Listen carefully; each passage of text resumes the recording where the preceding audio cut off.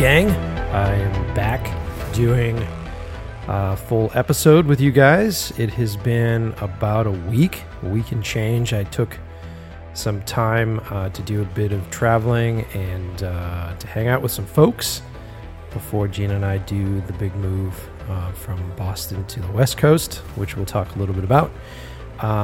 But I just got back. I was hanging out with my good buddy, David Kruda, over in his place in Red Hook, Brooklyn, which this was the first time that I've actually been able to spend a little bit of time in that neighborhood. It's pretty fucking rad. I have to say that it's an awesome place to hang out. The apartments are fucking tiny as shit over there, but once you get used to that, the neighborhood was really cool. I got to hang out with him, got to do some barbecuing, had some other filmmakers over. We all sort of hung out, and Dave smoked a pork shoulder, some ribs, came out really great, and we basically sat around, drank beers, ate meat, and barbecued for about 14 hours. It was really cool. And I also got to go and hang out with some friends on the set of a major motion picture. So I got to go hang out on the set of a $5 million range movie, which was fun to do. Got to watch an action sequence shot, which was really cool.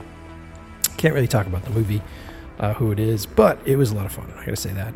It's always cool to be invited onto sets that I have no involvement with, and I get to sit around and watch another director work. Because that's a rare thing in our business.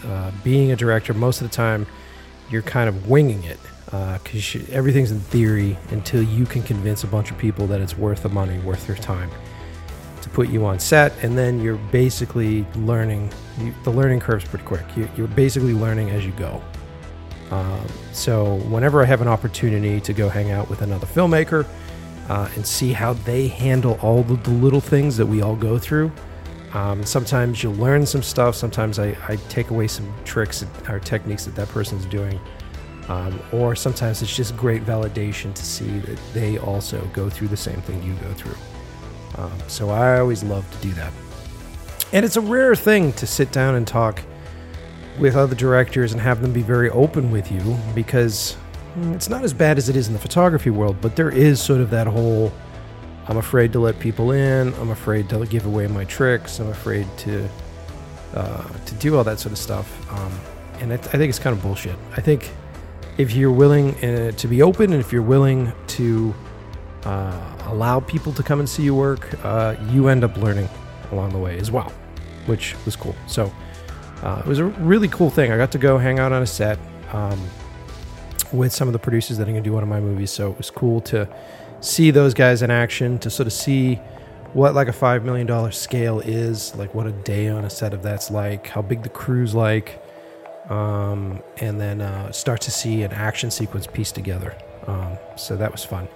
And it was in Brooklyn, so that's always cool. It's like there's always something really cool about seeing a movie filmed in sort of an epic background, epic scale. So really rad. Hold on a sec. Oh my god, it was such a big woo. And then so hung out in New York and hung out with Kruda, and then drove back and finally got a chance to get down and spend some time with my parents. Spent a couple days with them, and it was just great. It's always great to go home and visit. I'm very fortunate to have very supportive parents that give a shit about my career, also give a shit about me and my girl. Gina's part of the family at this point, so it's wonderful. We got to hang out and do some barbecuing, do some eating. I did a big barbecue yesterday for Father's Day, which was fun. And you know what? Speaking of barbecue and food, you guys know how obsessed I am with that shit.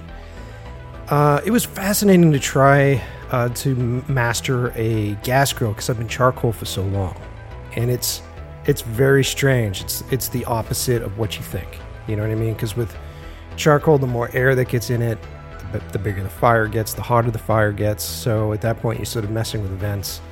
And if you take the lid off, your fire's going to get hotter. And gas is the complete opposite. You open that lid, and the temp goes way the fuck down. Gas is almost like an oven outside, which is very strange. to sort of wrap your brain around, because barbecuing for me, you're sort of involved with it, you're involved with the flame, you're involved with all that kind of stuff. But figured it out. Actually went out and I picked up some really awesome, really thin skillets, like cast iron skillets, and was able to do this amazing T-bone steak and get that blister, get that crust on it with the skillets. It was a lot of fun to do. And if you can't tell, I've been super nerdy about food over the past week and a half. Crude is a fucking food, I would almost say he's a food snob, but he's a food nerd. We're hanging out with Greg Tango, who is a gaffer that works with us a lot, who's also like a big pit master, big barbecue pit master. And so the three of us have been swapping photos. We've been sending each other photos and trying to one-up each other, which is great for the food skills. It'll be horrible when I go for the doctor's visit. I'll just say that. So it was fun. I got to hang out with the parents, got to hang out in the Cape, and just chill, like just mellow out, and just try to find that quiet moment, which is a rare thing these days right now, because like I said before in the last episode you guys listened to, Gina and I are doing the move. We're doing that big move from Boston to LA, and I'm doing a whole mini series of this show that will just sort of chronicle the different steps involved with the move. So keep your eye out for that. I'll be releasing episodes when they're relevant. Right now we're going through the process of trying to get everything prepped here at the house, get everything out of here, pack stuff up, and then we're going to do a drive. It'll be like a 9-day drive cross country, which will be fun. So we're trying to plan all that stuff out, and at the same time get work on work. You know the deal. When you're living this freelancer kind of lifestyle, you're trying to stack as much cash as possible, especially when you're moving, and you're moving to another city, and you really kind of have to start all over again. So we're going to have a really cool mini-series around this, which there are many of you who are listening that are young filmmakers or film students, or even people like I am at this point who have been doing well in their hometown or in their areas, and they've been considering moving to Los Angeles. We'll talk about why we're moving to LA. We'll talk about what our plans are to go out there. And just, I thought it would be an interesting part of the show. And so far, people have already responded. There's one episode up that's prepping everything. So I've got a really great response from that episode. So definitely stay tuned. Keep your ears open. Keep your eyes open. Subscribe to the podcast if you haven't already. You can subscribe to us on any of the major outlets. The easiest is Apple Podcasts. You actually get an alert on your fucking phone, which is cool. But then Spotify, we're on SoundCloud, we're on Stitcher, we're on all of them. And if there's some place that you are a fan of that you can't find us on, just write to me. Write to me. Go to inlovewiththeprocess.com. There you'll find an email, or you can write to me on Instagram. So if you follow us, if you follow the podcast on Instagram, it's In Love With The Process POD. That's In Love With The Process Pod on Instagram. DM me, slip me a DM, as they say, and I will respond. So let me know if you can't find our show. If you're one of them peeps that doesn't know how to use the fucking internet, just give me a DM. Send me a DM, and I'll send you a little link. I'll send you that easy link so that you can listen to the show. And also follow my personal account, because I'm pretty happy. Like, the fans have been great on the @MikePetchy account. So that's @MikePetchy on Instagram.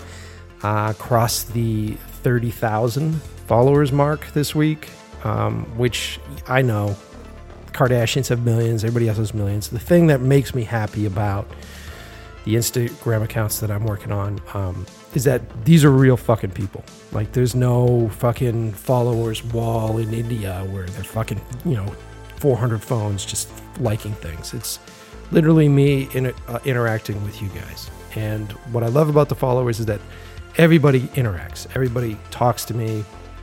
So it's a really great way to supplement the show. And it's a really cool way to meet people. And I always meet new crew people. I meet people that I'm going to end up working with in the future. And right now I'm sort of doing that whole reach out to people that are out in Los Angeles. So if you're an LA filmmaker and you want to hang out, you want to talk, you want to give me some advice, Where's your favorite studios to shoot? What's your favorite rental company out there? Like, all that stuff is really cool to me right now. So definitely reach out at Mike Pecci on Instagram. So today's episode's all about collaboration. It's all about that stuff. And like I said earlier about going to a film set, it's a rare thing when, as a director, you get to sit down with another director who you feel is a peer and someone at your level, and the two of you get to sort of nerd out, no holds barred, not worried about what the other person's going to think of you, just get to nerd out. And that's what this episode's about. Joining me on today's episode is a amazing film director. He's a fantastic assistant director, first and second assistant director. He works on a lot of David Fincher stuff. So he was, I think on the last season of Mindhunter, he was first assistant director, but I know he started as second assistant for him. And that's a fascinating story, working for Fincher.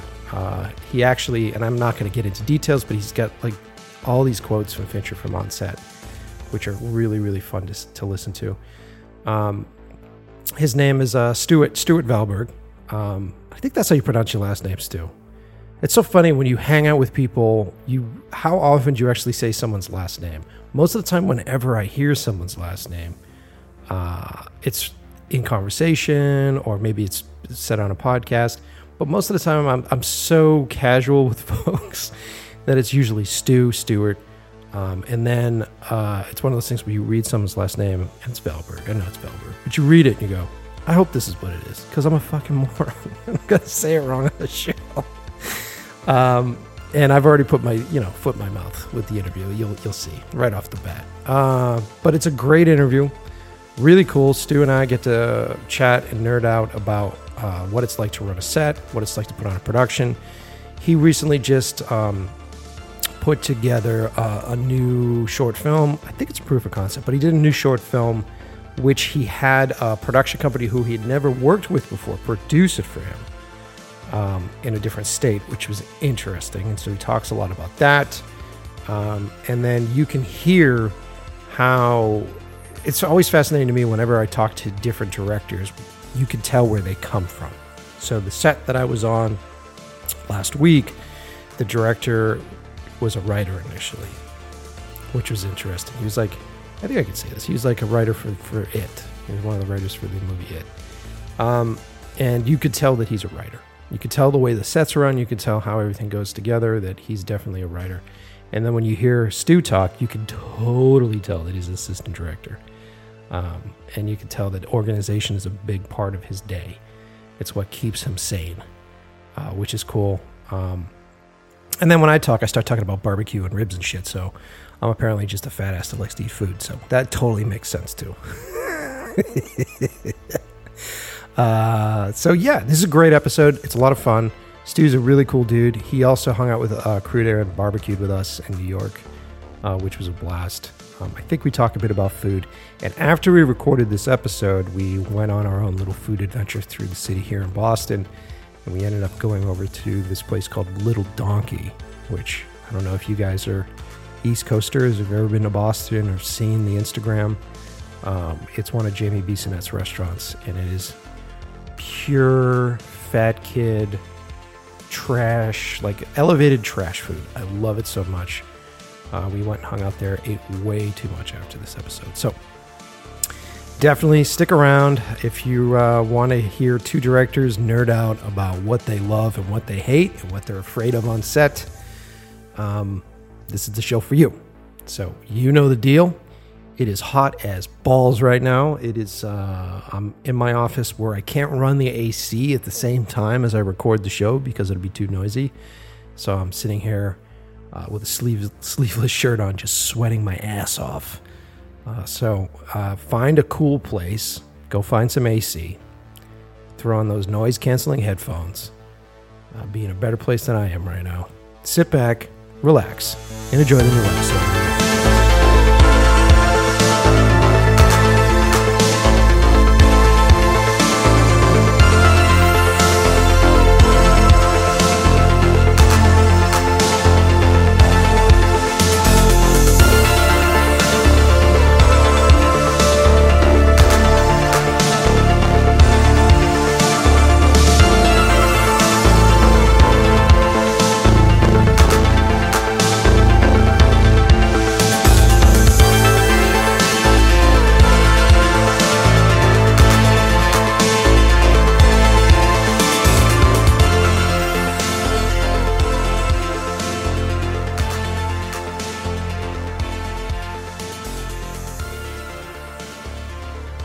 So hey, Stu, thanks for being on the show. How's it going? It's going good, man. This is a fun day for me because we've only really talked. Well, no, did we ever meet in person? Yeah, we screened together. 12 You were km. at the screening. Yeah. Such a dick. That was my first public screening of that short. What a fucking dickhead. That's where we met, though. That's very true because we did a joint screening together. I did a 12 cam screening here in Boston at Coolidge Corner, and we also screened your film Megrim, which I really liked a lot. And then we both share relationships with David Cruda. Yes, we do. Yeah, it's weird. It's so funny how close you get with your DP, and then you realize that he's also married to other people. Yeah, I've used David Cruda has been my DP on the last 3 shorts that I've shot, so I'm sure I'll be referencing him ad nauseum today. Yeah, don't give him too much credit because I think he's kind of a subpar DP. Absolutely. That's the message that I'm putting out there. No one else needs to hire him at this point. Nobody else can. Yeah, he's horrible to work with. He's got really bad set etiquette. So I'm really excited to have you on the show, man. Mainly because I really enjoy your work. It was the reason why I asked to have you screen the movie with us. Thank you.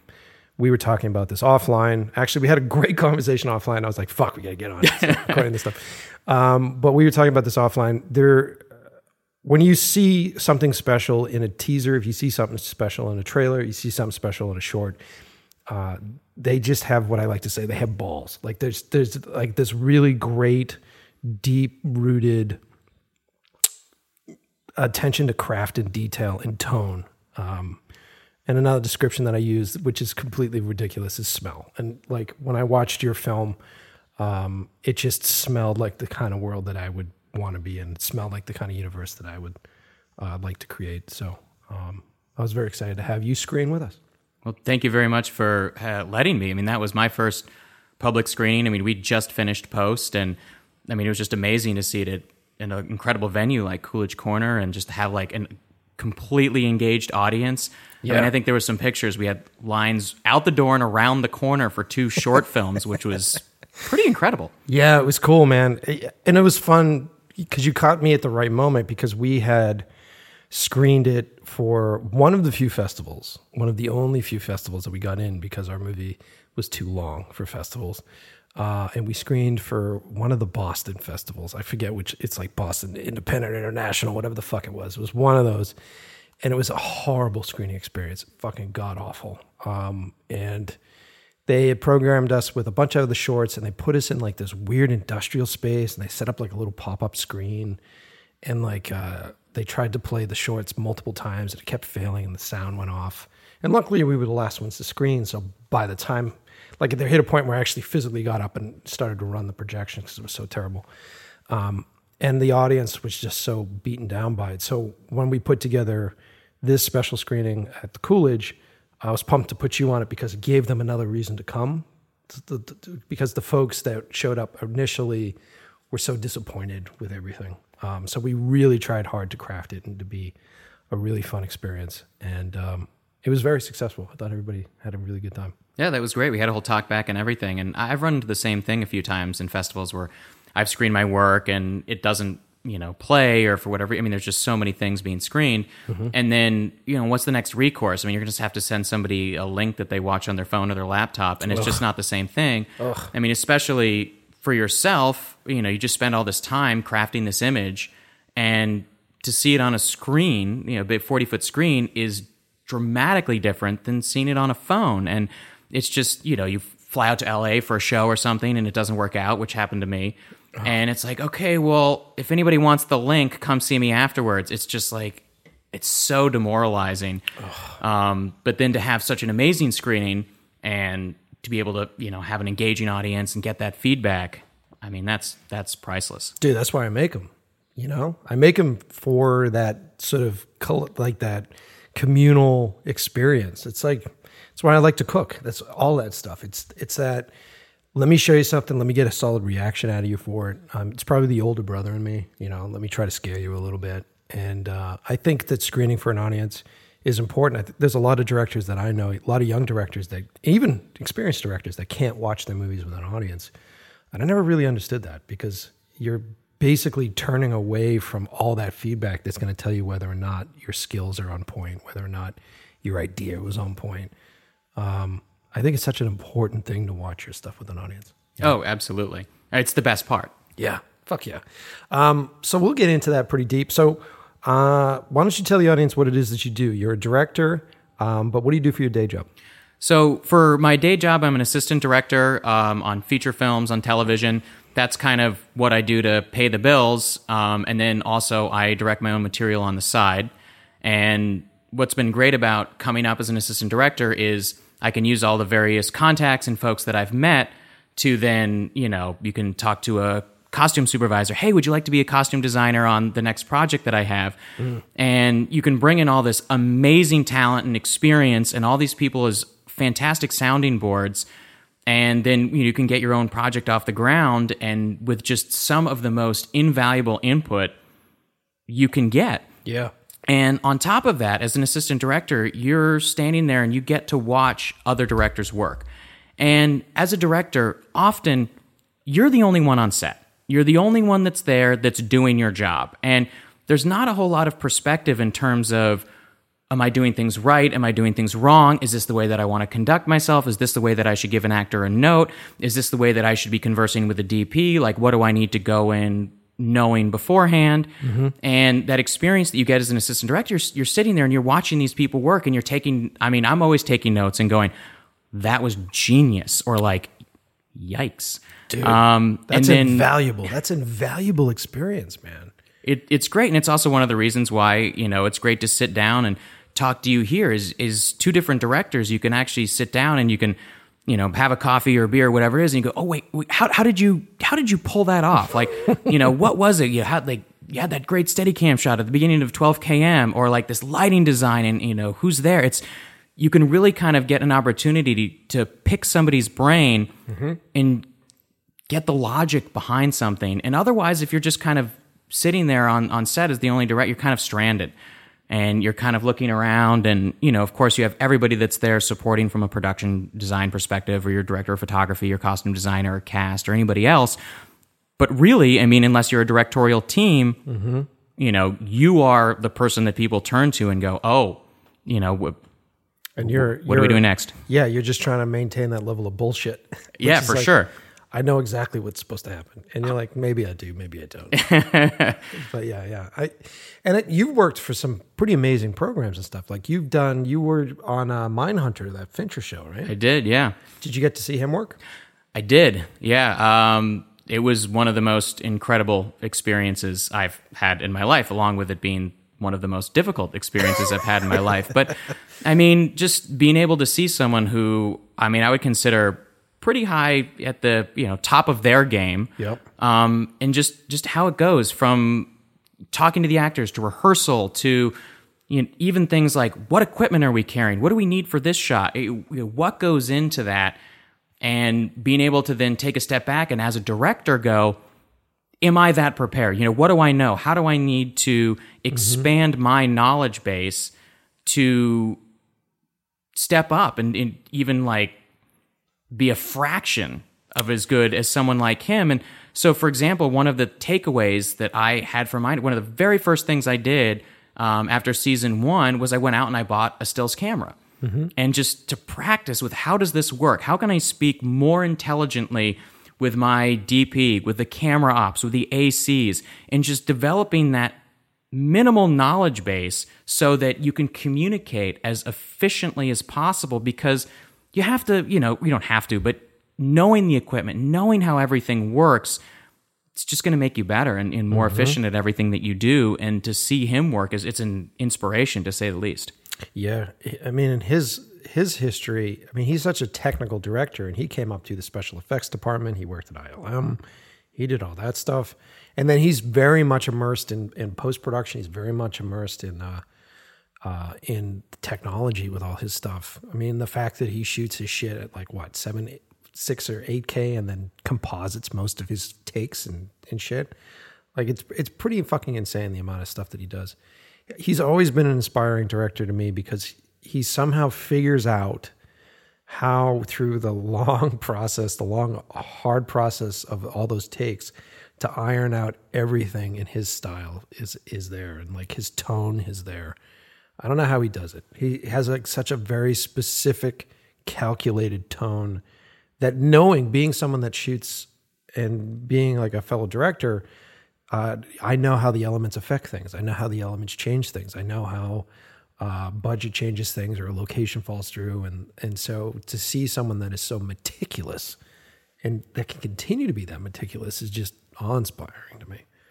It's great. And for example, one of the things that they do on Mindhunter that I actually brought into the latest short that I shot this January was they do a digital extraction.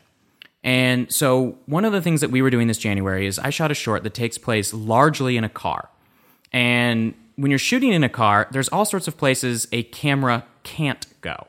That probably far exceeds the amount of places that it can. Mm-hmm. And we have 4 characters in a car. We're trying to shoot a ton of coverage, and we're trying to move as quickly as possible. It's a 5-minute scene. And to do a full take, I mean, it literally takes 5 minutes. If you're doing 3 takes, that's 15 minutes out of your day. So we need to move through our setups as fast as possible. And what we're able to do with this digital extraction is that we're shooting in 6K, and what we can do is we're extracting in 4K. So if all of a sudden you have matching coverage, or if you have something that needs to be leveled or slightly stabilized or something like that, you can do it. Mm-hmm. And it saves time because you're not taking the frame and looking at reference and seeing if it matches. I mean, you can really fly, and you can keep the actors in the scene, and you can go through it, and nobody loses their energy. And we shot 22 setups of a 5-page scene in 8 hours. And we were rolling for 60% of the day. And having that with a 15-person crew on a short was amazing. I mean, I couldn't believe what we managed to pull off. So cool, man. So essentially, when you say extracting, you're shooting with the larger frame with the understanding that you're going to crop, with the understanding that you're going to be able to do any of that stuff in post to clean up any of those little details that might have gone wrong. Exactly. I mean, you want to get it as close to perfect as you can, but it really helps you. Like, for example, we have one shot it's on a slider, and you start on a character's face, and he takes a look to the right, and then you pan to the left, and you pick up another object that's driving across the street, and you pick up this car that's pulling in and parking. And what you're able to do, since you have some wiggle room, if all of a sudden the framing for, like, since somebody's walking into a mark, if the framing isn't perfect, you can slide it over a little bit to the left or the right in post, and then all of a sudden, if you have something on the pan where, I mean, it's human operated, if you need to, kind of like smooth it out, you actually have that wiggle room because you're basically taking, I'm stealing a quote here, the fillet of the frame, and you're able to smooth it out. And if you don't land on the car that's coming in and parking perfectly, again, you can digitally reframe slightly. So what you're able to do is you're able to take the best performance plus the best pull-in and all of like the best dialogue interactions without going like, you know what, we weren't framed perfectly, we got to go again. And when you're dealing with the limited time and money of independent production, I mean, something like that, to get the best material can be a borderline lifesaver. It's funny. Okay, so that makes sense. That makes sense that you learned that from his sets. Because when I Crude and I talk about this, when I fell in love with Fincher, I fell in love with Fincher like most people did during Seven and during The Game and during like the early days of Fincher, where like Darius Kanji, I think that's how you pronounce his name. Darius was the DP, and there was this intensity and this ferociousness about the camera work that I fucking love. Like I fucking love how dirty and nasty and gnarly that stuff really is. And then he made that progression. I think it was like Panic Room, because Fight Club was still kind of dirty and gnarly. But then I think it was in Panic Room where he started to make that progression where everything was like very pristine, very fucking perfect. And I love his movies. Like Girl with the Dragon Tattoo, fucking seamless. And it wasn't until I listened to an interview with him where he goes, look, I don't want to put my personality on any of the camera work. He's like, I want it to be third person floating perspective. And it makes sense. It totally fucking makes sense that he does it, because he has this sort of like ominous third person view that sort of floats through these scenes of horror and these scenes of fucking suspense and terror. But I don't know, like, and it goes against what you were just saying. I don't know if I like that as much as like when I go back and I watch like Die Hard, right? McTiernan. I love old McTiernan stuff. And McTiernan started as a documentary guy. And so he was very much like a handheld doc guy and then transitioned into doing, I forget what his first film was, but it still had like that handheld doc feel to it. And you go and watch Die Hard, and I love that movie so much. And as it is the best Christmas movie ever made. Made, dude. Although Lethal Weapon was close, right there behind it. And then Gremlins. So when I watched that movie again as a filmmaker recently, there's that bit where he's fighting with, I think it was Carl. Tell Carl his brother's dead. So he's doing that fight scene down the staircase, and he wraps the chain around his fucking neck, and he pulls him down the stairs. And it looks like the camera might be on a crane and a dolly, and they do this push, so this counter move as he's coming down the stairs, and this thing goes, and it's a fucking mess. Like you watch the shot, it's like bouncing, and it's all over the place. And you know, if that was modern day, or if that was you and me, and we're sitting in the edit room, we'd look at that and go, fuck, like this is going to ruin my fucking movie. Like it's bouncing all over the place. It looks like shit. It's going to fucking ruin it. And the truth of the matter is it didn't matter at all. And it actually added to the intensity of that piece. And I'm on a little bit of a tangent here, so bear with it. This also comes across with cinematography for me, from my years as a cinematographer and sort of working through the digital format and coming up, having to handle these cameras like original XL1s, cameras that didn't shoot 24 frames per second, cameras that were still feeling like video. So, and they didn't have really good lens adapters. So depth of field, everything was fucking in focus. And so I would just struggle so hard to make this stuff feel like something interesting and not look like a fucking broadcast of a football game or something. You know what I mean? And I feel like dirtying up the lens for me, having lenses be gross, having camera moves be imperfect, having all these different elements adds to what that description that I use, that smell that I have. And I think it's awesome. And I'm not dogging how he did it. And I'm not dogging how you do it. But I feel like a lot of filmmakers today are so hyper fucking focused on whether or not their moves are smooth, whether or not the framing's right. Whereas, as we were talking earlier, we don't have to go too far into it. But you were saying your next piece, you actually want to talk to Kruta about doing it on film. Yeah. You're going to be giving up all that shit. And you're going to be getting all like this really cool stuff from it. You know what I mean? Of course. And I think that a lot of it has to do with intention. And I think there's a lot of times when dirty frames and handheld. And so, for example, the second short, the one that we screened with 12KM, that was fully handheld. We were on one single lens. We were on a 35 for the entire production. And basically, we just moved the camera body physically in and out to the characters because we felt like that was the ideal way to tell the story. I think that David actually mentioned that on the podcast when he was interviewed. But I think that there's a certain way, just pacing-wise, story-wise, that you want to tell it. And it can change from piece to piece. One of my favorite DPs, Barry Ackroyd, who was... It's okay. You can take a minute. What was? I don't know. I don't know him. He was, and I've worked with the guy, so this is like a total brain melt. I should have fully formed my thought before I started. Anyway, you can IMDb him. So he does a lot of handheld. He does a lot of zooms, and I worked with a project on him where he was shooting 8 people at a table having a conversation, and he was able to, as a DP op, follow the conversation around, bounce around, zoom, rack, move. So and cool. We were able to shoot a 12-page conversation at a dinner table with 8 cast members in a day because he could follow the conversation entirely, completely handheld, and it worked. And I think that for different projects, there's it's just a different mentality. So specifically for the job we shot in January, one of the things was we wanted to have half of the short where it's very structured. And basically for the first half of the short, it's all coverage, precise framing. It is one way of telling the story. And then it cuts into, for the second half of it, a long, unbroken, sloppy take.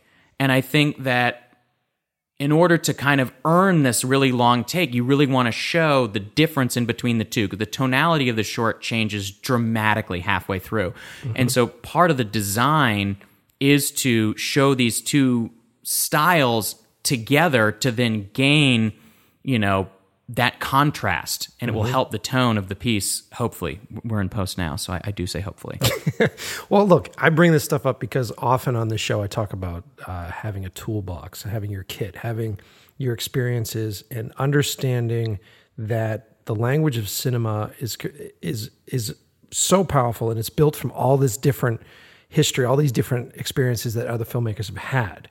And so I feel like a lot of young filmmakers become obsessed with, I think it's like a consumer-based kind of marketplace right now, and they become obsessed with like specific cameras, specific lenses.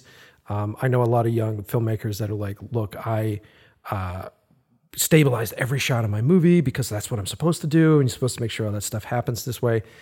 You're using it for narrative reasons. And what you're basically doing is you're taking a chapter from the language of cinema and utilizing that to help tell your story. And that's the way to do it. That's the important way to do it.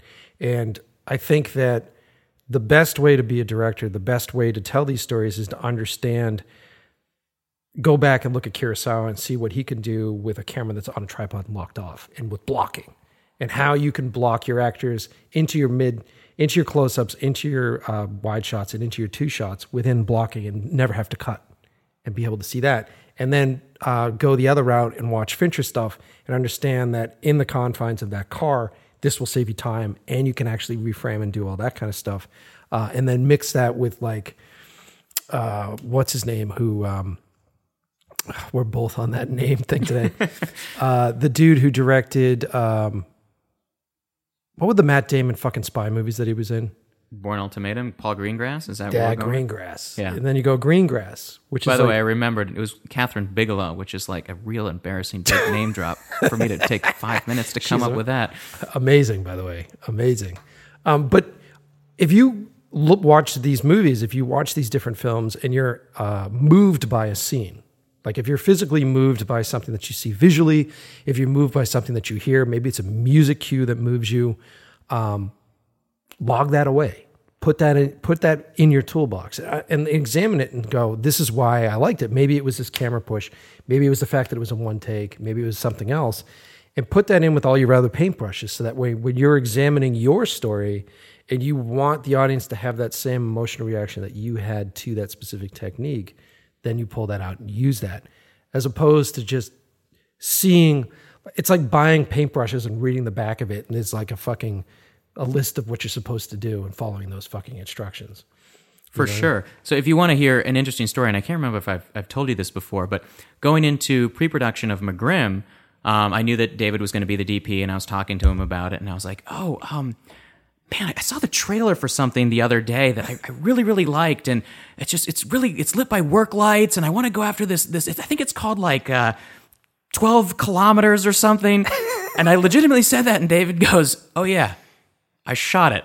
And he probably sent me the link to it as well, but it had been, I don't know, 5 or 6 months since I'd seen it, and I was like, so I guess you could make it look kind of like that, right? And they could, but it was one of those moments where you just saw this, and one of the things that we were actually talking about recently was the standoff at Sparrow Creek. At Sparrow Creek, yeah. And so I haven't seen it yet. I know you have. But that was another instance where I saw the trailer of that and was like, oh my God, this is... So the name of the short that I did this January is called The Last Job. And I'm like, this is what it...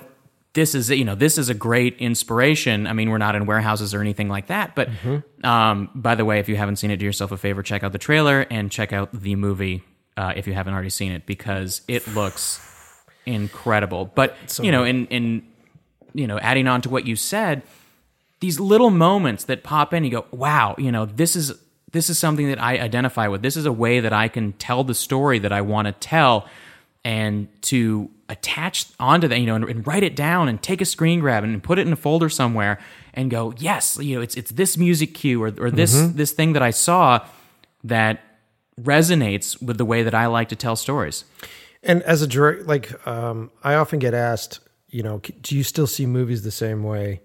I know you're now jaded when you watch movies. And I think when I was a younger filmmaker, probably in my early 20s, I was so obsessed with examining cinema, and I was with a bunch of fucking movie nerd friends of mine, and we'd watch movies and we'd start to talk about them and tear them apart. And it became very sort of overly analytical schoolwork kind of shit. And there hit a point as I crossed into my 30s where I'm like, I forget why I like fucking movies anymore. So I went back and I tried to watch movies like a 15-year-old kid again. And I went like going to fucking Transformers and shit, like going off the other deep end, just trying to remember like, right, what is it that I love about this? And really losing myself. And now I'm sort of coming back and finding myself at this halfway medium where I watch something like Sparrow Creek.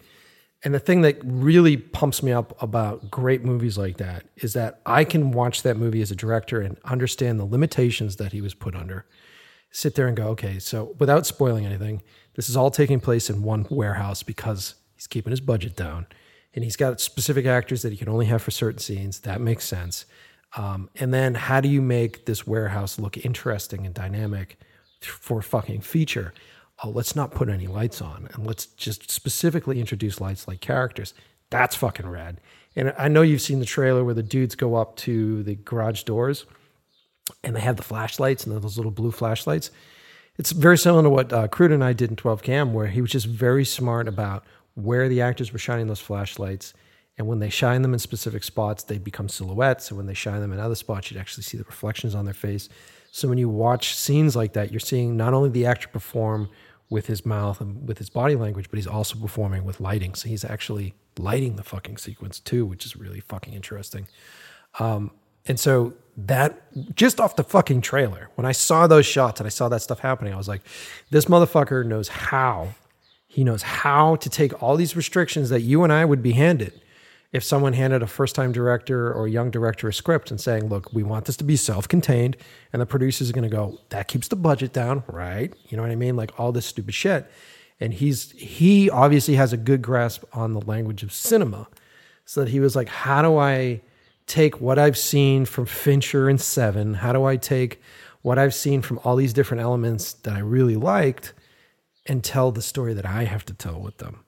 And then, I mean, it's fucking Reservoir Dogs. I mean, at the end of it, he ends up creating this piece that is really well done. He has such a strong voice in it. And even though he's inspired by all these different things, they're just elements of his toolbox. He's not ripping anybody off. He's not remaking stuff. And that's what excited me about the trailer. That's why I watched the fucking movie. And I know that that's probably what excited you about the fucking thing too. Oh, absolutely. I mean, how to make a little look like a lot, as you know, when you ask the question, do you see movies the same way? And I mean, I'd answer that with yes and no. And I think that I would have never seen the trailer for that 20 years ago and gone, wow, look what they did. I mean, but now, you know, working in production and making my own projects, I'll look at something like that and go, that is amazing. and part of the reason being is that you have to make bold choices, and you have to make intelligent choices if you're going to make it work. Like, you had to consider, how are these lights going to function? How are the characters functioning? How is the light going to work with the characters to tell the story? So you can understand what's going on and use it to raise the tension or anything like that. Like going back to McGrim, we lit that entirely with practicals, with basically the entire thing was lit by 3 work lights. And what we were able to do is we were able to have kind of a half day of rehearsal where I had the actors, I had David Cruda, we had the lights, and what we were able to do is work out the blocking so that it made sense. And like, okay, well, you know, if you're standing over here, this person's lit by this light. And if you come over here and then you walk up to this wall, it's going to cast this amazing shadow on the wall. And maybe we can find a place for some bigger gestures here so that this shadow has this amazing, you know, projection onto the wall of what you're doing. And then, you know, even more rudimentary things like, well, if you come around this way, I can't have the camera there because I'm casting a fucking shadow in the eye. It's like, you can't do that when you're going to light with practicals, and that's it. Yeah. And what was great was you spend this time figuring it out and planning it so that it works. And when you see a trailer like Standoff at Sparrow Creek, I'm watching it and I'm going, oh my God, they had to think about like casting the light up the side of those garage doors so that the actor's silhouetted so we can see where they are in the space. Because if you're just staring into a flashlight pointed right at the lens, you don't know. I mean, it could look cool, you get some cool flares, but you might not know where somebody is in the space. Right. And I mean, you know, dude. And then the stories that you can tell with that shit, like absolutely. You know, like when is it a silhouette and when's it not? And when's the flashlight on the floor and when's it up? And that becomes another extension to the actor. It's the same way that their body language is, the same way that their gesturing is, the same way that they would use language. They actually can be emotional just with a fucking flashlight. Like I love visual cinema, and probably because I was trained as a silent filmmaker before anything else. So for me, it's just about how do you tell a story with pictures? How do you tell a story with editing? It makes sense why 12 Cam was in a different language, because that movie for me was a visual story. And then the subtitles were just like the icing on the cake. It's just a little bit something else to do with it. And when I watch something like Sparrow Creek, it's the same fucking thing. Like you see how characters walk in and out of light. You see how characters walk around corners. You got to watch the fucking movie. I don't want to give too much away, dude. But the performances are fucking spot on. And that lead, what's his name? I really love him. He was in... Is it James Badge Dale? Is that his name? Yeah. And I actually liked him in that Michael Bay fucking Benghazi movie. I actually enjoyed him in that too. I think he's a great actor. And he really carries this whole movie. He's really fantastic, you know? I have to do myself a favor and watch it. Dude, you gotta. I'm talking to you about a movie that you haven't seen yet. Well, I'm here. I'm going on about it. I've only seen the trailer.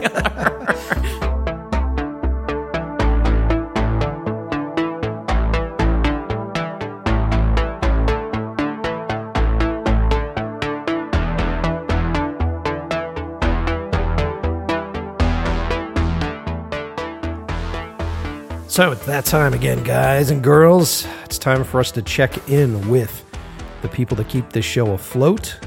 And I am very happy and very proud to have these sponsors with us. I consider my sponsors my pals.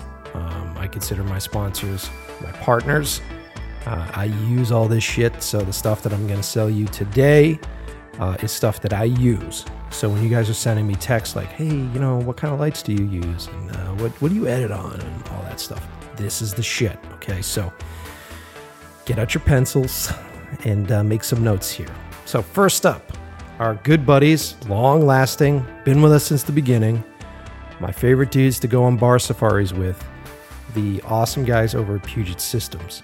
If you're in the market for a brand new computer, if you're a photographer, a filmmaker, a sound engineer, if you're a gamer, and your hardware in your machine is not keeping up with all the new software updates, which happens to all of us constantly, and you log into, you go search for that Apple website, and you go through and they give you a certain amount of selections, usually 2 or 3, and you look at the price tag and you're like, what the fuck? Yeah, that's how I felt years ago, where it was like, I have to spend how much money just to get a system that does the exact same thing that my old system does. And then if I want to have it be compliant for the future, and if I want it to be able to handle 4K, oh my God, that price tag is ridiculous. Oh, and don't worry, you can sign up for some sort of credit card and be indebted to us, in which 2-3 years from now, when the hardware goes out of style, I'm still fucking paying it off. Don't get me started. It's a rant. You've seen me. I've written articles online about this, Mac versus PC.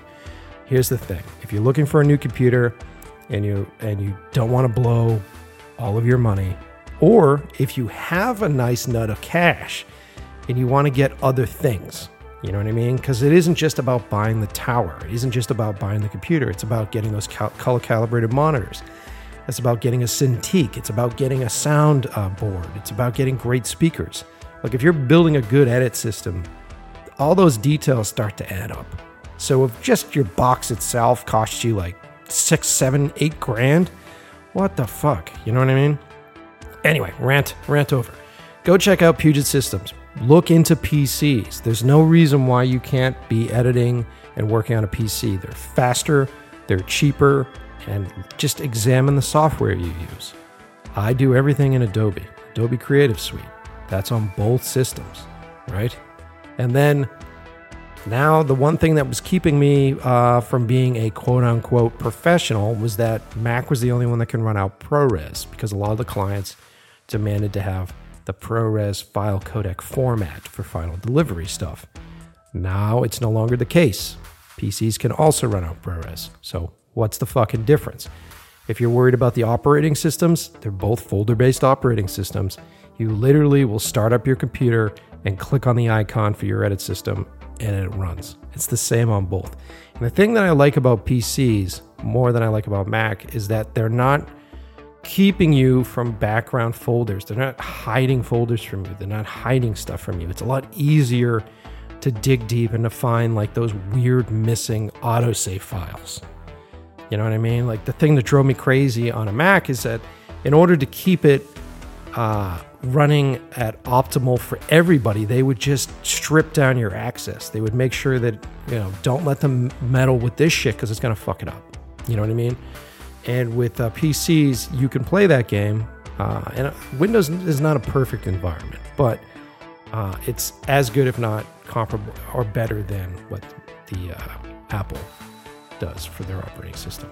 Man, it's so hot in here. My brain starts shutting down. So anyway, rant over. Go to PugetSystems.com. If you're looking to buy a new computer, you can actually shop for your PC based upon the software you use. There are pull-down menus. So like if you're an After Effects person, bam, go check out After Effects. They'll give you a baseline package, which you can then customize. And I don't know if you guys know this or not, but all of these software platforms require different types of hardware. And it is not always the new piece of hardware on the market that is the best for that software. And the thing I love about Puget Systems is they run benchmark tests and they put it all online. Like these guys aren't just about selling computers, they're about helping you build great PCs. So if you're someone that wants to build your own PC and you want to see some benchmark tests, these guys test all the new hardware. They test it with all the different software programs that we use, and they put that stuff online. So go to PugetSystems.com, check them out, buy yourself a sweet new PC edit system, buy yourself an amazing Photoshop system. It'll blow your mind how inexpensive ultimately it is, and then you'll have enough money to buy all those other little cool details that you need. And it's upgradable, and they got really good customer support. Okay, anyway, enough of that. Also, next up, our second biggest fans, the dudes over at Rule Broadcast. If you are a young filmmaker, photographer, and you're tired of trying to keep up with the trends, buying a new camera, I haven't bought a new camera in years. The problem I've always had with it is that by the time I drop that big fat coin on a camera, the producers who are reading all the trade magazines are like, hey, look, I want the newest version of that camera. I want Arri now, or I want Red now, or I want Sony Venice now. And you haven't even come close to paying off that camera. You know, like how much do you spend on that shit? $35,000, $40,000, right? And then as a freelance filmmaker, a lot of times people are asking you to throw that stuff in for free. I know I've asked for it before. I've asked my DPs, hey, do you think you can throw your camera package in? I could throw you a little bit more money, but our budget doesn't really allow for it. So now you're someone that owns that camera package and you're barely making your loot back because you're not even getting paid for that. That's a tough place to be in. And some people can do it. And I think the only reason why I would say buy your own camera is if you had a long-running project, it's cost-effective, or if you have a client that specifically needs a specific type of camera and you know you're going to pay it off. That's what makes sense, right? But otherwise, if you're just a filmmaker, you're trying to make your way in this business, you're trying to get a good relationship with your clients, definitely go form a solid relationship with your local rental house. And if you're on the East Coast, above New York, the best place to go is Rule Boston Camera. You can check them out. I think it's rule.com.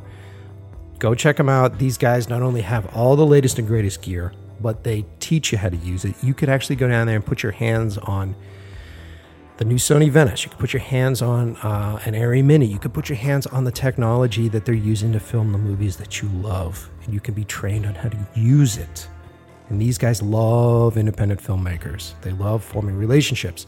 And it isn't that difficult to set up an account with a rental house. I mean, they have insurance waivers, so if you don't have your own insurance policy, I recommend you get your own insurance policy because that makes your life a hell of a lot easier. But if you don't, they'll have insurance waivers. It's just a certain fee for it. It's not that bad at all. And the thing that's really great about going with a local rental house is that if that gear shits the bed on you, right? Because it always does. Audio gear especially. Doesn't matter how new it is, doesn't matter how amazing it is, there's always that weird thing that happens on set. And if you're ordering your equipment from like an online rental place, you're screwed, right? But if it's a local place, you can call them up, like Rule Boston Camera. You can call those guys up. They'll walk you through it on the phone. They'll try to talk you and figure it out. And if you can't figure this thing out, they'll literally drive to set with a replacement. I mean, how amazing is that to be able to turn to your producer and go, we're covered. We're absolutely covered. If this stuff shits the bed, they'll drive out a replacement. I've done that before. I've been on a shoot where we were shooting outside in the wintertime, and the fucking lens froze to the camera body on one of our shoots. And I couldn't take the lens off. And I literally called the guys up, and they're like, no big deal. They drove out, brought me a whole new set of shit. It was awesome. It was really cool. So I highly suggest it. Make a relationship with your local rental house. And if you're on the East Coast, check out Rule Boston Camera. Okay, so our newer sponsor, I think this is like the second show with these guys. Very excited to have them on board. We need to show them some love, everybody. And I know a lot of you that are listening love lighting, love cinematography, right? And I'm going to do another episode on lighting. You guys have been asking for it. I will do it. One of the coolest things right now in filmmaking, cooler and better than any of the new cameras on the market over the past 4 years at least, has been lighting. The advent of LED technology, the change from the fact that your lights aren't hot as shit when you use them anymore, so your sets are cooler. The actual light fixtures are skinnier. You get to a point where you can start paper taping lights to a wall. You don't actually have to have like these big stands and big rigs for it. I love this whole new full color spectrum range that these professional LED lights have. And I am proud to say sponsoring our show is one of the best in the industry, Quasar Science. Now, if you're working in the business, you're shaking your head going, Quasar. Yep. Because every time you show up to a set, it's Quasar. Anytime you see some giant softbox built with a ton of LED tubes in it, it's Quasar. Quasar does amazing shit, guys. In these simple tubes, like I have one of their QLED rainbow lamps, and they come in different sizes. You can get them at 2 foot, 4 foot, 8 foot. I think they sent me a 4 foot. Yeah, I have a 4 foot, yeah. The thing that's rad about it looks like a tube. Essentially looks like, for those of you who don't work in the business, it looks like a lightsaber. Fucking awesome, right? And in this lamp itself, not only does it have a high output, so meaning that you can get a great exposure off this thing, and it's consistent light. I don't know how many of you have either used your iPhone or one of your DSLRs and you've shot with like LEDs on the back of a car and you see sort of that strobing and that blinking effect that happens. That's because those lights aren't constructed for filming. Quasar Science makes lights that are perfect for filming. There's no flicker, consistent lighting, and they run the full rainbow scale for color. Beautiful saturated color, to the point where it'll match up to gels, which is super cool. Because if you've seen my work or if you've seen Gina's work, we love color contrast. Our photographs and a lot of my music videos, a lot of my films are very colorful. And in the past, we would have to go get gels to do that. You'd have to go spend some buku bucks on basically a disposable thing. Because gels burn up, fall apart, shred. Like, it's, for a big old roll of gel, it's like $150. And that shit you're eventually going to throw out. And then you'd have to go pick specific colors. You'd go through like a little like gel swatch book. And be like, okay, for this shoot, I need some straw. I need some like neon green. Sort of go through that. With the new LED technology, you can physically dial in any of those colors into the same light unit. You can actually program these light units to do transitions. So I think Quasar started, and I'm going to try to get them on the show. I think Quasar started in like the stage arena where they were working with live bands and live stage stuff. So they have all this really great built-in effects stuff. So, like, if you watch first season of Stranger Things, when she's in the basement, or she's in the school, and the thing's coming through the wall, and she walks down that hallway, and all of the overhead fluorescents are flickering and strobing, those are all LED units. So you can actually program these things to do like lightning strikes. You can program these things to do like cop car stuff. So it'll actually recreate the look of the red blue lights. If you watch the Dale Strong piece that we did, we used a lot of LED units that had programmability to them. So like that blue light underneath light that was moving around, it's simply done. It's so fucking cool. And the light units are so small, so lightweight, that you can literally carry them around. You can move them around your subject to see how they're working on them. They work great for edge lights. They work great for practicals. So you can design them into your sets, which I think has been overdone lately. But you can do that. Or you can build them up and use them as keys. Really cool shit. I know that all the gaffers listening to this are already like, we got it, Mike. We love Quasar. They're good shit. This is for you young guys and girls. You're looking for some lights right now. You want something that's lightweight. You want something that you can carry around to set. Definitely check out Quasar Science. Go to quasarscience.com. And then I know that they have links to a bunch of different distributors for it. If you go to inlovewiththeprocess.com, I put some links up through Amazon to actually purchase the light that I have, which is not a bad deal. I think it's like, don't quote me on this, but it's under $500 for it. It's really fucking rad. It's an awesome light. You can buy multiple. You can chain them all together. You could start to design your own light show with these damn things. LED is the way of the future. It is the cool way of lighting stuff. And the dudes over at Quasar Science are at the forefront of it. Proud to have them on the show. And please, do me a favor. Go through, click them out, check them out. Visit their Instagram page. And when you do, if you like something, don't just like their image. Right underneath, like, heard you on In Love With The Process. Because they need to know that you're listening. They need to know that you give a shit. And I know a lot of you do. So support the show by visiting them and telling them, hey, thank you for being a sponsor In Love With The Process. Tell them that Mike's a sexy man. He likes to eat food. He likes to light things. All those really great things. Say all that stuff. Thanks. And if you want to support the show otherwise, because you guys have been doing such a good job of supporting us, go to inlovewiththeprocess.com. You can donate. There's a $10 donation button there where you're like, hey, I got extra $10. Mike, take it. And I'll use that for the show. I'll actually use that to pay for all these stupid little hidden costs that no one knows about to do a podcast. Or if you haven't done so yet, you can sign up for the free trial at Audible. Right? I think if you go to audibletrial.com/withthelovewiththeprocess, I will put the link below. And if you haven't already, you can sign up for a 30-day free trial, which will give you a free book. And then you can listen to that book for 30 days. And everybody that signs up using our link, we get loot. And then if 30 days run out and you're like, you know what, I didn't really use this that much, I'm not going to do it anymore, no big deal. We still get paid. I know you'll keep it because it's rad. It's like the coolest way to ingest books at this point. I've been doing a buttload of driving. I'm about to do an assload of driving across the country. I think 48 hours straight across the country. So you bet your ass I'm going to be listening to some books on Audible. It's like the ultimate in time travel technology, where you can get lost in a podcast or you can get lost in an audiobook. Next thing you know, you've been driving for 4.5 hours and you don't even realize it. So especially for my soon-to-be fellow LA neighbors, and we're going to be stuck in fucking traffic every day, Audible is a great thing for that.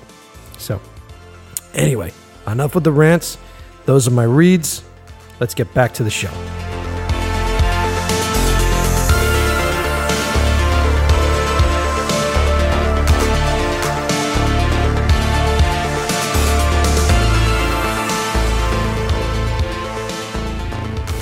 In this modern climate of entertainment where we have such a plethora of it, we're at any point, like you and I could stop right now and watch something. Like we have access to shit and so much of it. And there's so much, there's a huge need to fill this time slot. There's such a huge need from all these like media delivery services and Netflix and Amazon and all that kind of crap. And a lot of the stuff that you see regularly, at least I do, and I look at it and I go, this is cheap. It just feels fucking cheap visually. It just feels cheap emotionally. And that trailer, I think a friend of a friend sent it to me. So it wasn't even fed to me. It didn't even come through the algorithms. We would think that the fucking algorithms would have known that I would have loved this thing, but it had to come from a friend of a friend of a friend. And then it showed up and I was just blown away initially, but just how it looked and how the trailer played out. And there've been quite a few. Yeah, I think the last time like a large big budget movie did that for me was the new Blade Runner. I think that was the last time that I saw something. It was Blade Runner, and before that it was Mad Max. Yeah. I mean, thinking back, that sounds accurate. Yeah, because I mean, the Marvel stuff, cool, whatever. I mean, it's serialized. There's some good stuff in there, but whatever. Who gives a fuck? When I watch Marvel stuff as a young director, these are like $160, $200 million movies, and it's so beyond me. And the idea, like, I'd like to be there and do stuff. I'd love to do a Marvel movie. I would love to do a Godzilla sequel. I'm a fucking huge Godzilla nerd. But to me, when you start talking like 160, 200 million, it sounds more like I'm going to become a president of a small country. Yeah. And I'm dealing with that more than like doing this indie stuff or doing like and they don't really exist anymore, like a $30 to $40 million like Hollywood movie. It's certainly rare. I mean, it's one of the reasons why A Star is Born was so remarkable, is it's kind of returned to this adult-oriented, rated-R drama for $30-40 million that really has a lot of thought and energy behind it. I mean, it's a very far cry from my particular taste when it comes to genre, but I mean, they just had so many. I don't know if you've seen it, but they had a bunch of very intelligent production decisions. Like, for example, for a lot of their concert footage, they would take the first 10 minutes of a Lady Gaga show and shoot it. And Bradley Cooper learned how to play and he learned how to sing. And they just take 10 minutes with a full crowd, and you have these amazing scenes of spectacular production design simply because somebody thought of that and went, you know what, maybe, this is who we have as our star. I mean, maybe we could do that. Yeah. The worst thing that happens is, no, it's not going to work logistically, but it did. Yeah. And just the concert footage of that movie is incredible. Dude, yeah. And then when you watch that film, because I watched it and I enjoyed it. And obviously my favorite scene, and so many people will say the same thing, is that moment between him and Sam Elliott in the car. Yeah. It wasn't Dad, it was you. It's like that whole fucking moment. I think that was the strongest, for me, it was the strongest moment in that whole movie. And when you examine that scene as a director and you're like, it's a truck and two dudes in a driveway. That's it. And it was like a little bit of camera coverage. I think it was handheld in the back seat for most of it, maybe some over. And that was it. And spectacle aside and everything else, that scene to me is that whole fucking movie. And it's so simply done. And it's a scene that you and I, like if we had a couple actors today, I can go out in the driveway and shoot that in the fucking driveway today. And that's what I love about cinema, is that we do get lost in the spectacle. And of course, when you're talking about bigger budgets, it's always bigger, more money, more CGI, bigger scenes, have to blow shit up. But at the end of the day, we really don't have to get that big. We can be really simplistic about how we do this stuff. And if you are trying to trigger an emotion out of folks, really just sort of examine human beings and look around and get off your fucking phone for a minute. And you can design a scene like that with your fucking cell phone and shoot an amazing sequence like that. You know what I mean? Absolutely. I mean, I think that's one of the things why something like Tangerine is so interesting. That was shot on an iPhone. Soderbergh did his most two recent movies on an iPhone, High Flying Bird, and I'm going to drop the name of the other one. I haven't seen either one. Unsane, maybe. Yeah. And when you watch something like that, you take a look at it and it becomes about the storytelling. And I love watching things like that because this is something that can be done. I mean, the original Paranormal Activity was $15,000 in his own personal house. I mean, if you pick a story that you want to tell and then take some time to think about how you want to tell the story. And there's certain ways that telling a story it's scalable. And will you tell it from one person's perspective or 32 different people? Or does it take place over the course of a year or 5 minutes or whatever it is? You kind of want to take this core kernel and grab that and pull it out. And then how can you do it? What do I have? I have an iPhone. Okay, maybe there's a version of this that can be told on an iPhone. Oh, maybe I have access to a stills camera, or I have access to an actual like Red Epic. There's all sorts of different things and different ways you can go about it once you've figured out what that story is that you want to tell. I agree completely. And so because we're two directors, we get to hang out. And by the way, initially, your thought is very, very correct about it being a rare thing having two directors. Being on another director's set is also very rare. And actually having that opportunity to watch another director work is a very, very rare thing. So it's interesting that your job lets you do that. That's an awesome gig to have. But it's also nice to be sitting in a room with another director and have like candid conversations about technique. And one of the things that I find, I don't know if you find the same thing. One of the things that makes me the most nervous when I first start and when I work with actors is that first round of blocking. Like whenever I start blocking for the first time with talent, you get people in a room, it always feels super awkward. I don't know if you feel the same way, but it's always that like, so how do I walk and what do I do? And I hate directors that over explain things. So I'm super guilty of that. Oh, I can't do it. Like I learned through years of doing commercials that I would watch, poor actors when I was a cinematographer. I'd watch poor actors sit in front of the camera and the director would go, move your arm to the left and say it like this and do it again and say it like that. And the actor, you might as well just be sticking a fucking hand up their ass, you know what I mean? And puppeting them. And my whole thing is like, show me something and then let's work on it. But it's always very awkward in the beginning. Do you feel the same way? How is it for you? So interestingly enough, I actually go in the reverse. I would say that my initial like anxiety, the way that I'm initially nervous, actually comes even before that. When you start talking to an actor about who the character is, because I always have my degree of homework of what I think that this character represents. And when the best actors that I like working with, they'll come in with all of their own ideas. And I always feel like that's the stage when I need to almost prove that I've done my homework. This is why this character would do that. And there's these moments where it's like, well, why would I do that? That doesn't feel like my character. And you're going, oh shit, I didn't think about that one. Hold on, let me get back to you. And you kind of go back to your notes and you have these pages and pages of things you've written about why the character does their thing. It's like, I don't know why the fuck they opened the fridge with their right hand. I don't know, and you kind of go down these little spirals.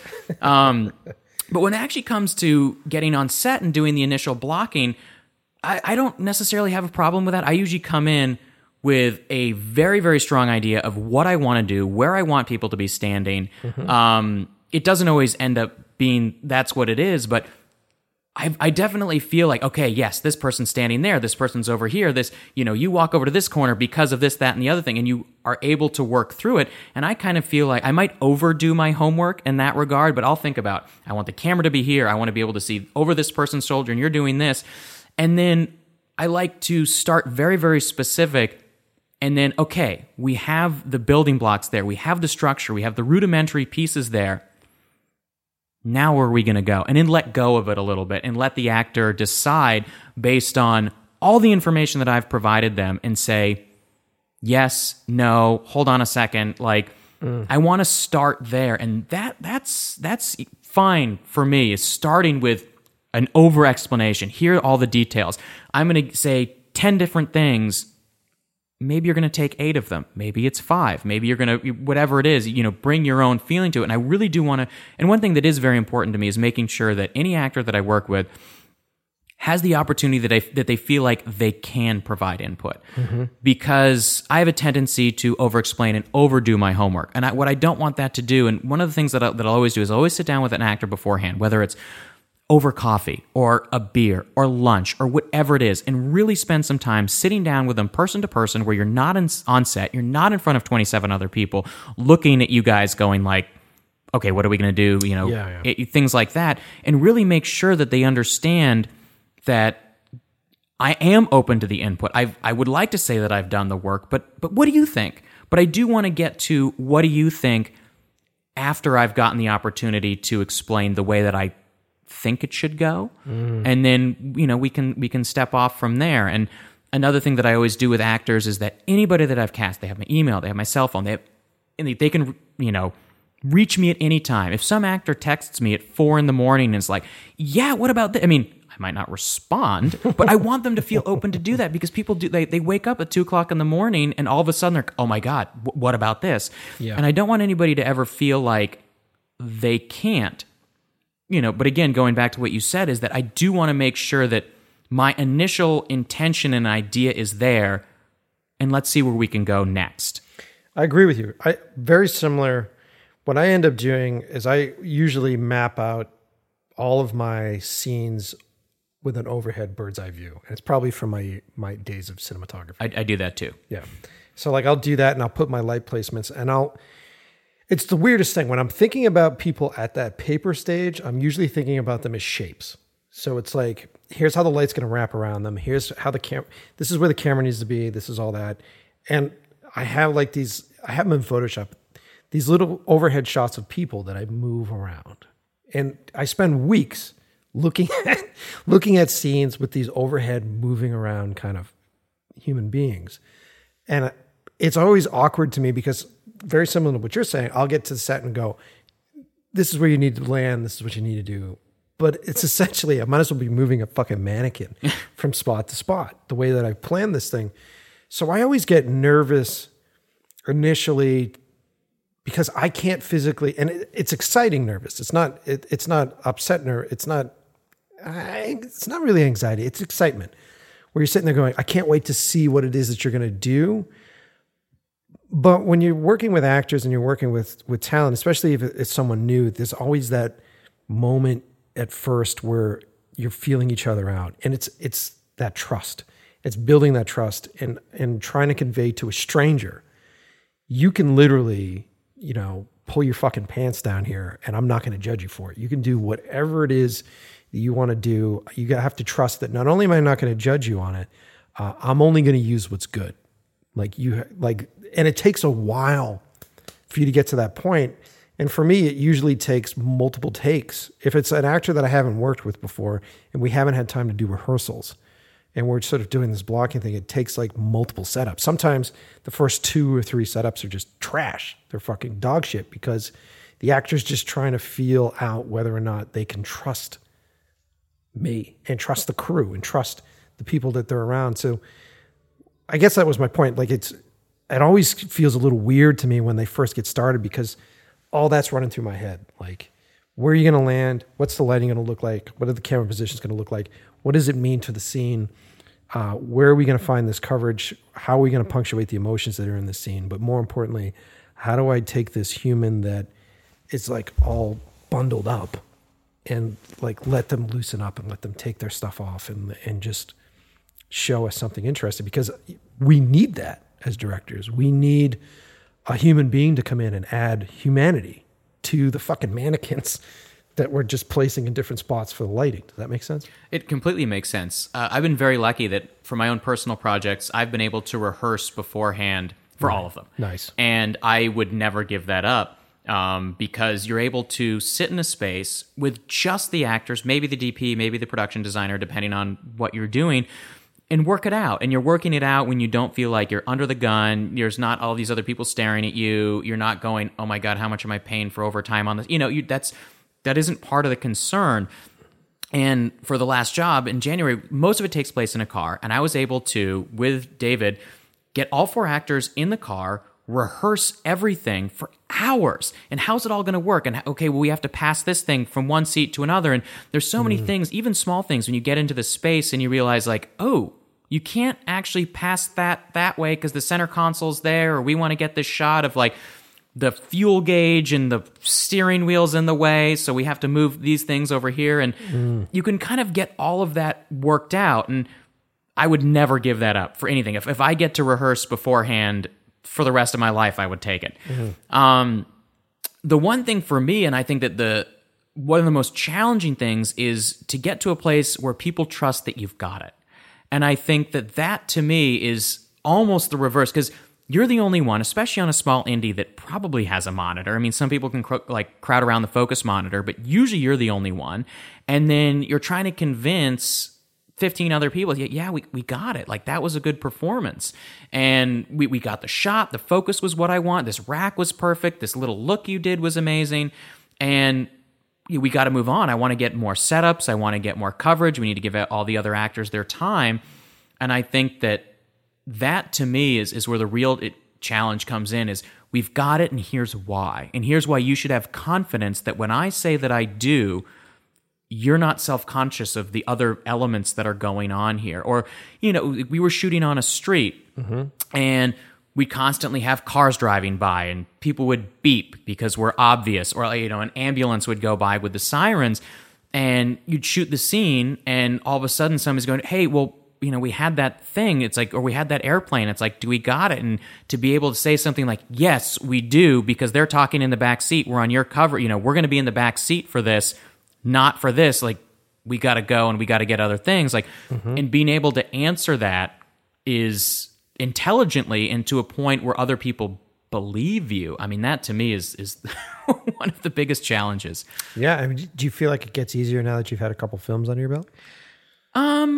No. I mean, because I think that, I mean, for me personally, it gets easier, but I feel like every project, for whatever you're doing, whether it's as a director or as a DP or an assistant director, whatever you're doing, you're constantly fighting against the notion that I'm not an idiot, and hopefully nobody else thinks that. And you do essentially have to prove it every single time. And those first couple days or hours or during rehearsal, or when you sit down with coffee for the actor explaining, like, well, yeah, you went to college here. I don't know why that's important, but you totally did. And those are the times when hopefully other people are getting the confidence built in your vision and your ability to simply make decisions. Yeah, is this lighting working? Is this blocking working? Is this pacing working?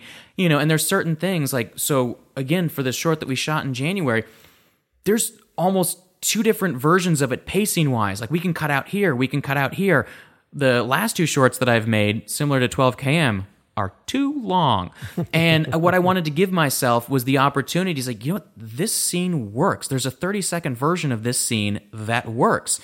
But if it's playing and the music's, working, and everything that comes in post that you don't necessarily get an opportunity to see on set, like, let's open those doors. Let's have the material there, but then, give yourself as much opportunity to be, I don't know, as flexible as possible, but then have that confidence to relay it. Yeah, and I mean, that's experience in the edit room and understanding how things get cut, understanding how the piece comes together. It's fascinating because your perspective is very much an AD's perspective too, by the way. It's really fascinating.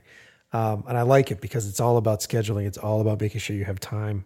It's interesting when you hear you speak about how you design a day or how you get the scene or how you're designing how you're shooting stuff. It does come to time. And it's smart because coverage is key. And I think that especially in the modern audience that we have right now, people need coverage. People need a sense of urgency. People need stuff to be exciting. And unless you're doing it for a good reason, like if you're doing like a one take or a long take that you're going to do in your piece, that's going to stand out ridiculously at this point in this modern climate that we have, because people are going to go, I've never, like my long Steadicam shot in 12 cam. It's like, I've never seen a Steadicam shot. How'd you come up with that idea? I'm like, have you ever watched Goodfellas? Have you ever come back and watched any of the old stuff? But it stands out so starkly in the modern environment because, we're 20 years after MTV generation of like bam, bam, bam, bam, bam. So like everything's super high cut. Everything's cut really quick. Everything has to be force fed to the audience right now, where it's like, you feel this way because I say that you feel this way. Here's this music swell, and here's this series of fucking things. I'm off on a tangent. I forget what the purpose of it is. It's just interesting to see how, as a director, someone would come to me and say, it was obvious that you were a photographer and a director of photography because of how I describe things and how I make my decisions. And I hear you making your decisions because you're obviously an assistant director in that department. And no negative to it, but it's just fascinating. It's fascinating to hear. Well, but this is one of the great reasons why, we can sit down together and talk about these things, because there's all these different perspectives that somebody can bring to a situation. Mm-hmm. And unless you take the time and sit down and talk to people, you're never going to know, or, listen to a podcast or whatever it is. You can't jump to these conclusions all by yourself. Yeah. I mean, you could incidentally get there, but you won't get there with design and purpose and knowing it's like, oh yeah, like this is something that could help make my projects better. And I mean, one of my big things, working in the independent filmmaking world, where basically I'm almost entirely self-financing all of my own projects, is the idea of, and I know that this is something you've brought up on the podcast before, is how much you gain with prep.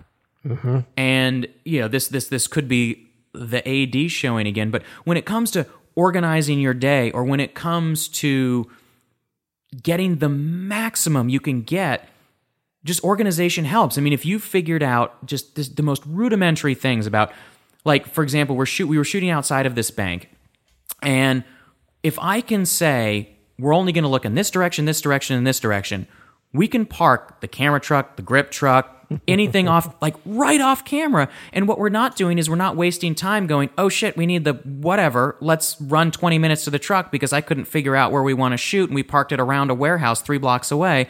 And by figuring it out and doing all of that homework, you get to maximize your time with the actors, rolling camera, figuring out the finer points of performance, or going again on another take. If you're running out of time and you're like, oh, we're 80% of the way there, we're 80% of the way there, but like the sun's setting, you sometimes sacrifice just the little bits of gold that you run into when you have more time and energy there. And I think that's the sort of thing that, when it comes to working on an indie, I mean, again, when we were rehearsing in the car, we figured out things that we could have been standing around with 25 people staring at us going, how do we pass this bag into the back seat because it doesn't work the way that I wrote it on a, or even the way that you storyboard. I mean, storyboarding is such an amazing tool, but it's not a physical camera in a space. And I can't tell you how many times I've seen, it's like, well, but this is the storyboard. And like, yeah, but the camera doesn't go there. Exactly. Like, it doesn't. And what me and David, again, were able to do, there's this app on your phone called Artemis. It's like $30, and it's imperfect. But what it does is it sets up, well, this is actually the lens. These are the lenses we're using. This is the frame size. And you can look at an action, and all of a sudden you can line something up and go, oh shit, that thing I was planning on doing is actually out of the bottom of the frame. Because you're just looking at it with your eyeballs going, no, I can see everything. But, on camera, it doesn't always necessarily work. And part of our rehearsal process is we lined up every single shot in the car. And we knew what would work and what wouldn't, and what we actually needed to cut away for inserts, times we needed to go on a tighter lens and get these little beats because they weren't naturally in frame. And all that time and energy that you spend prepping, you just reap the benefits when you're rolling. And this is misconception, I think, that prep is boring. It's not. I think prep for me is one of the most exciting portions of the whole thing. And then talking to Kruta after your shoot, because he was telling me about it, he said he had such a fantastic time on your shoot because of that. The prep is the fun shit. And honestly, sometimes it feels like after you do the prep, because you've prepped this stuff and it's really perfect, then you're just fighting.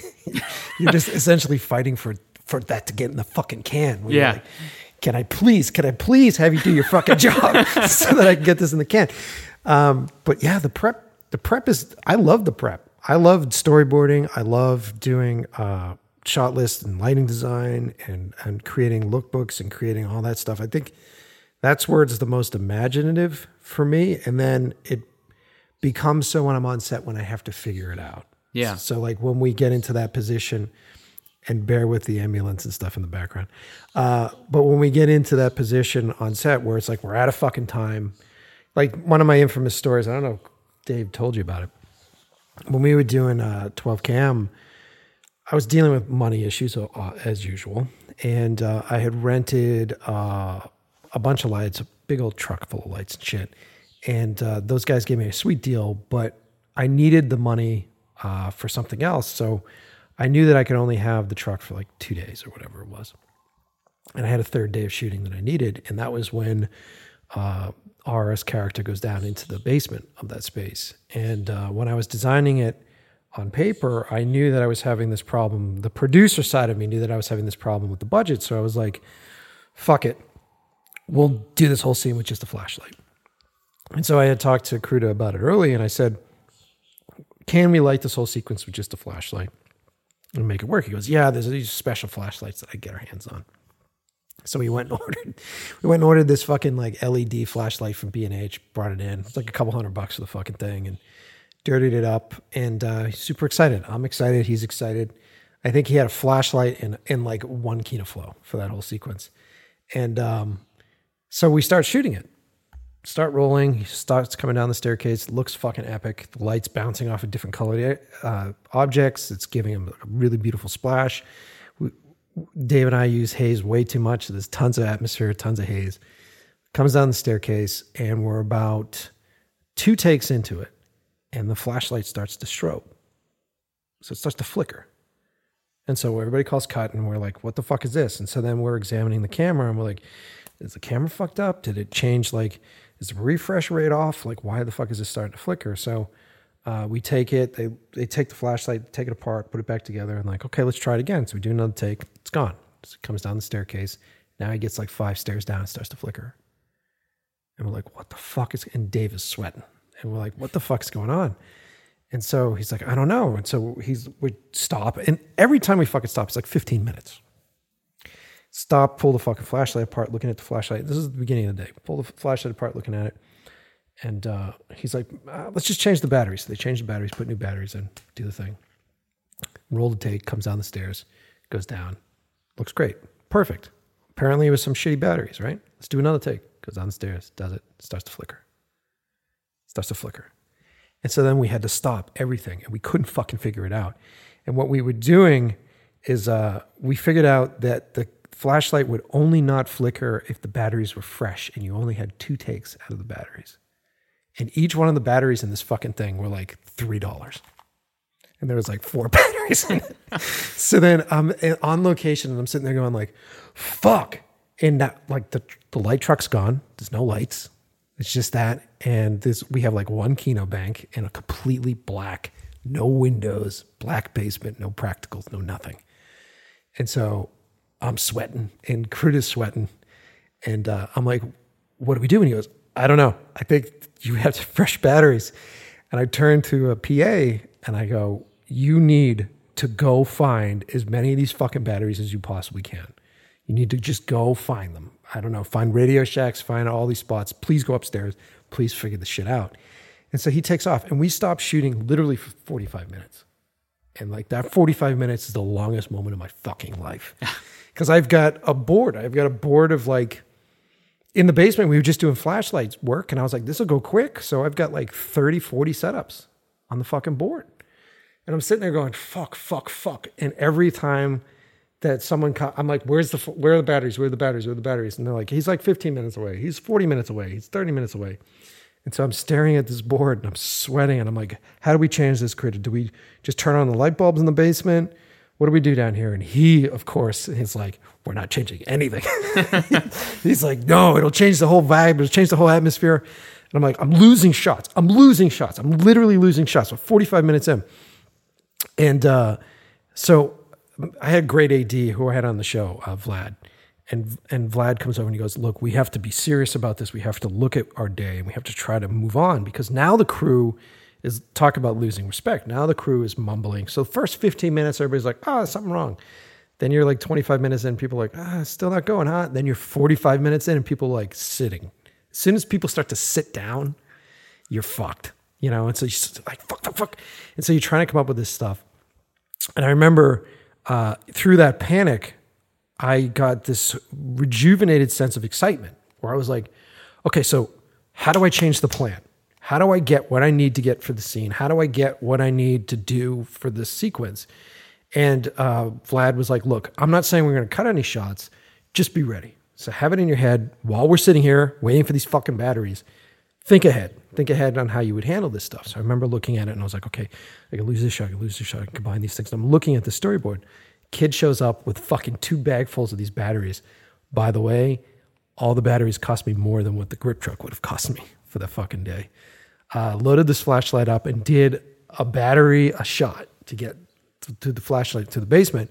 And as we got to the end of the sequence, I had 2 shots or 2 scenes that were probably comprised of like 7 or 8 setups, and I made them into 1 or made them into 2. And because of that really stressful situation, I was able to be creative on the fly with it and just go like, there's a fucking better way to do this. What if this is a dolly move? And what if this is a steady cam? And what if we lose these 2 pickups and then we do this? And then those scenes end up becoming my favorite fucking moments because they are so inspired by the chaos that is location fucking shooting, which I love so much. And so that is the other exciting moment for me. It's the prep, which I love, because then we come up with the idea and it's like, this is what we'd love to do. And then when you're forced into the reality of the world, and the world, every fucking second of the day is like, your shoot is over. Yeah. Every second of the day, you are not shooting anymore. And you're like, go fuck yourself. And like, no, it's done. And you're just fighting. And in that world, if you're on your game and you know the language of cinema and you have a good toolbox, that's the really fun shit, I think. Absolutely. Like when we were doing The Last Job, I created a shot list that was impossible. There's no way this is achievable. And so what I actually did is I set myself benchmarks throughout the day. Like, we have to get through, say this person's coverage by 10:30 a.m., this person's coverage by 12:30, so that way each individual actor gets their time and get as much as you can, but then also move on, because if you get somebody's coverage from a certain angle on a certain lens and you can't get the reverse matching coverage, you're probably not going to use it very much. And I don't want to waste time on an angle that I can't cut to very often. And by doing that, I mean, I got all but 2 setups that I wanted to do. And from a list that was inherently impossible, I was super proud of like our crew and our ability to pull it off. But by coming into that in advance, I was like, wow, this is great. And, these are the places and these are the times when, these are the release valves if all of a sudden the pressure comes on. And I was, this was great. So that was a positive pressure moment. But then one of the things that we had to do was we shot this in the middle of January, and we had to drive a car out into the middle of a grass field. And we scouted in December, and the field was frozen solid. And it's like, of course, this is going to be great. Like, the car just drives out into the field and we shoot it, and these are the angles, and this is what we want to do. We get there in the middle of January, and it's been 50 degrees, and the field's a mud pit. Oh my God. And the car that we have is just this ancient Crown Vic, which means it's just, heavier than a bag of hammers. I mean, the thing, it barely ran. I mean, it was a little bit yikes. But now all of a sudden I'm sitting there and I'm thinking, I have to reconceptualize how I have to shoot this. Like, this thing's going to get stuck. Yeah. And we're going into these takes, and this car's driving along the road, and we have this entire setup to it. And basically at the very last moment, we had to decide, like, are we going to do it? Like, I'm not going to send this car out into the field any more times than I have to. Like, just everything has to have gone right up until that very last second. And those are the moments that no matter how much prep you've put into it, or how much you think that you're sorted. And I was like, man, day one, we had this all taken care of. And then all of a sudden, we run into this, and you're like, it's all going to fall apart. We're going to get this car stuck in the field. And that was like halfway through day 2. We have to shoot this thing for another day and a half. And, just the amount of homework that you can do. I mean, it's just kind of like, those are the 2 ends of the spectrum. The one time when you're completely ready, where you may or may not get everything, and all the things that could possibly go wrong might go wrong. And, these are the places where we can cut and totally prepared. And then mud pit field. Mm-hmm. God. Mm-hmm. And you know what? That place, whether I'm doing a commercial, whether I'm doing a music video, whether I'm doing any of that stuff, that's why you're there. For me, I feel like that's, especially as a commercial director, that's your value as a director, is how you manage and how you handle those moments, because these moments happen on every fucking project. It doesn't matter how big it is. And if it's a project that doesn't have one of those moments, then maybe you should be pushing and challenging yourself a little bit more, because it's a little too easy for you. And I feel like how you manage that stress, Because if you're listening at home, you're like, okay, of course. Well, you just don't drive it out in the field. You figure it out. No, you've spent the time creating this comfort list of prep and shot lists and an understanding and creating this world in your head so that you have this knowledge so that when you come to set, your actors believe you, your crew believes you, and then you get to set and you look at something so fucking trivial, something so fucking stupid as the fact that the ground's not frozen anymore. And all that goes out the fucking window. And how do you manage that initial reaction? Like when you first look at the fucking muddy fucking ground and you sit there and you go, because what you want to do, I assume, is like fucking kick whoever's next to you or throw some shit across and have a temper tantrum, because it literally is taking that precious earned and learned prep that you've done and throwing a lot of it out the window because of that. And that's the skill.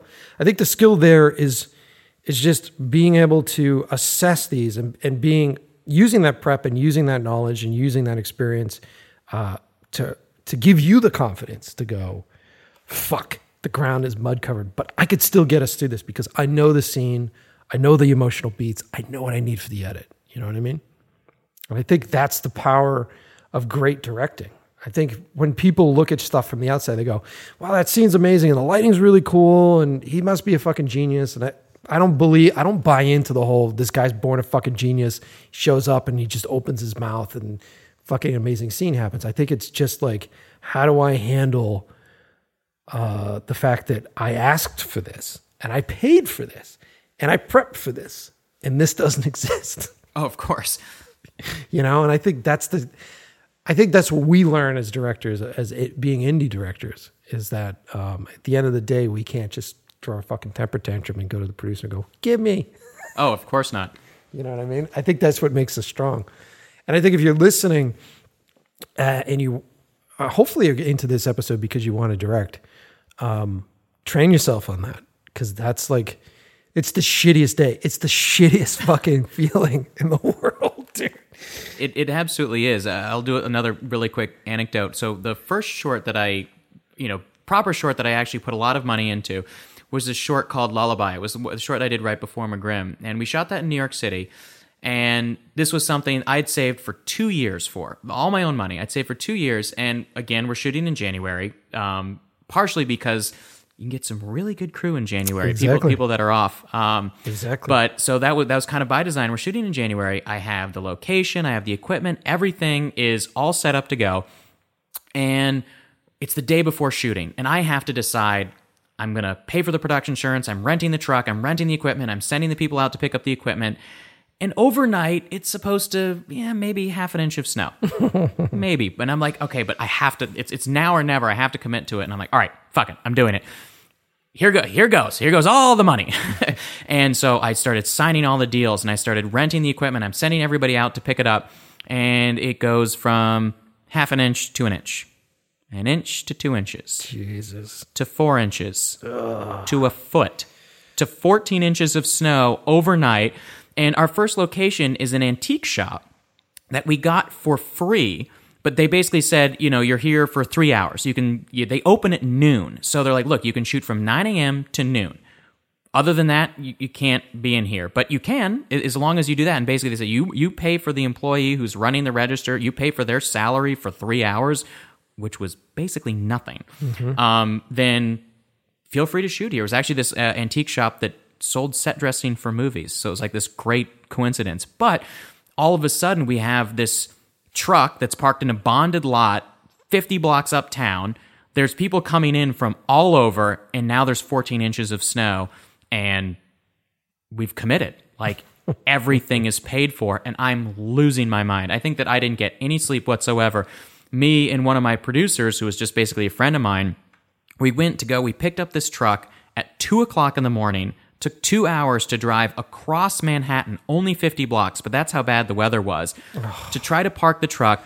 I'm there. The location manager I had, like a couple PAs, everybody showed up at 4 o'clock in the morning to spend 2 hours to try to shovel us out just to get people parked so that we can get everything in and ready. I mean, I was so lucky to have such an enthusiastic crew, but also I had these shots designed where the lead character comes in from the street and he's walking outside and they're coming into the shop, and I'm not telling the story of a 12-inch blizzard. It has nothing to do with the weather, and if you're going to have that much snow, there's no way for that not to be a takeaway.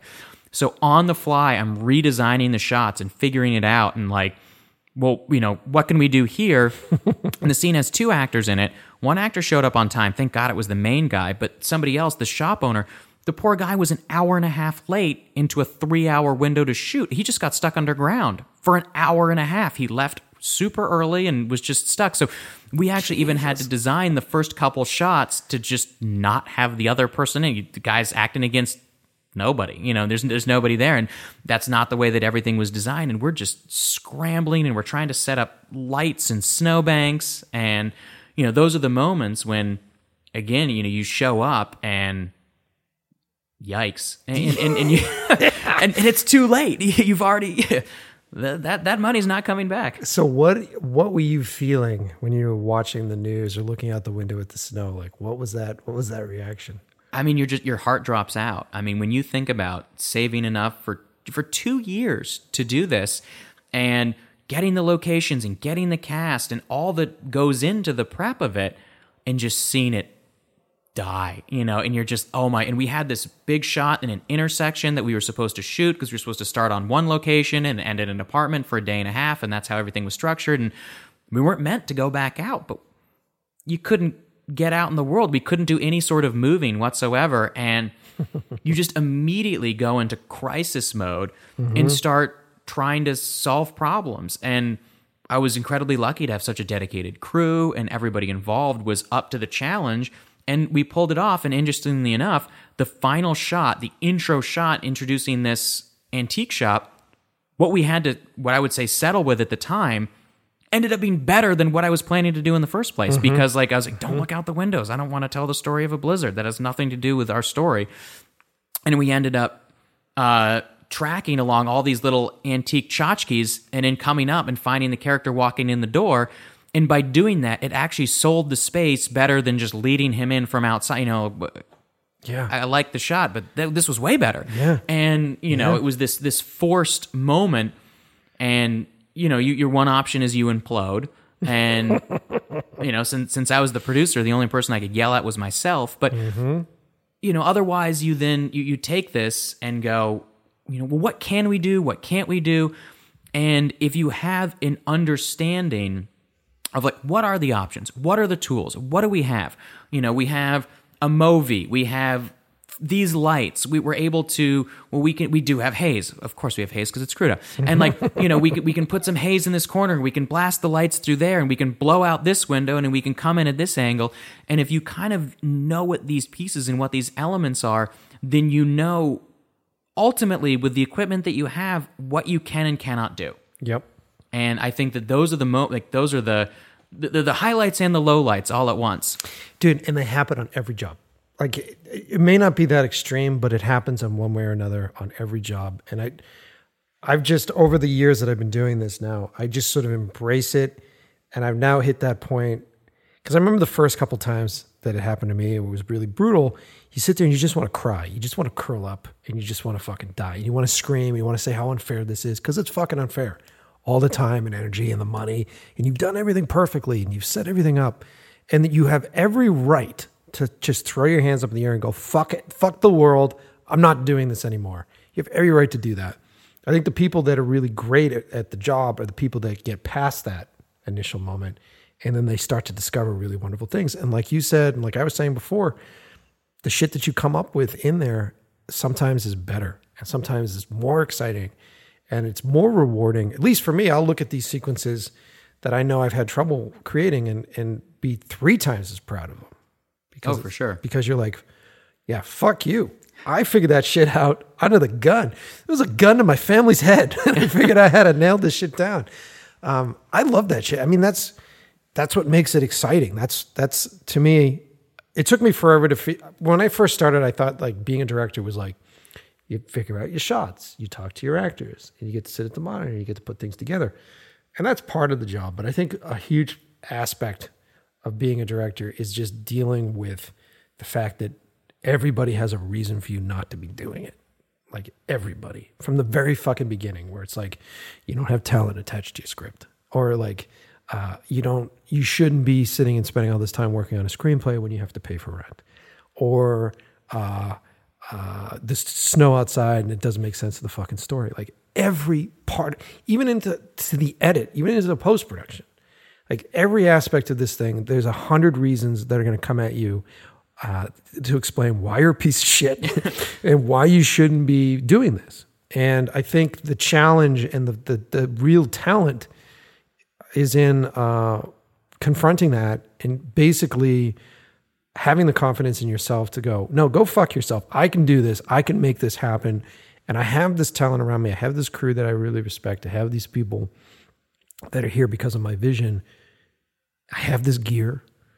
We can make something. We can make something great. And I know what the story is. So let's just fucking pull it together and let's do it. And if you work with crews, and I think that's one of the reasons why it's important to build a solid team of people that you trust and have around you, because you can lean on them. And if you're working with great talent, you can turn to them and don't have to be by yourself. Like the first time that happens when you do it all by yourself.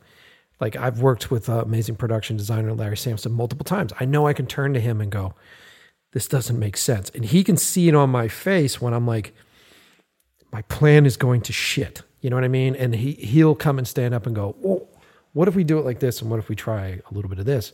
Or having someone like Kruta there and being like, so what we were thinking for the camera move here doesn't fucking work at all. And like, and I think the longer you do it, at least for me, the longer that I do it, the more calm I am in those moments now. And like, I think I've had friends that have been on set on recent shoots that have been like, wow, that shoot went flawless and everything was really great. And I'm like, no, it didn't.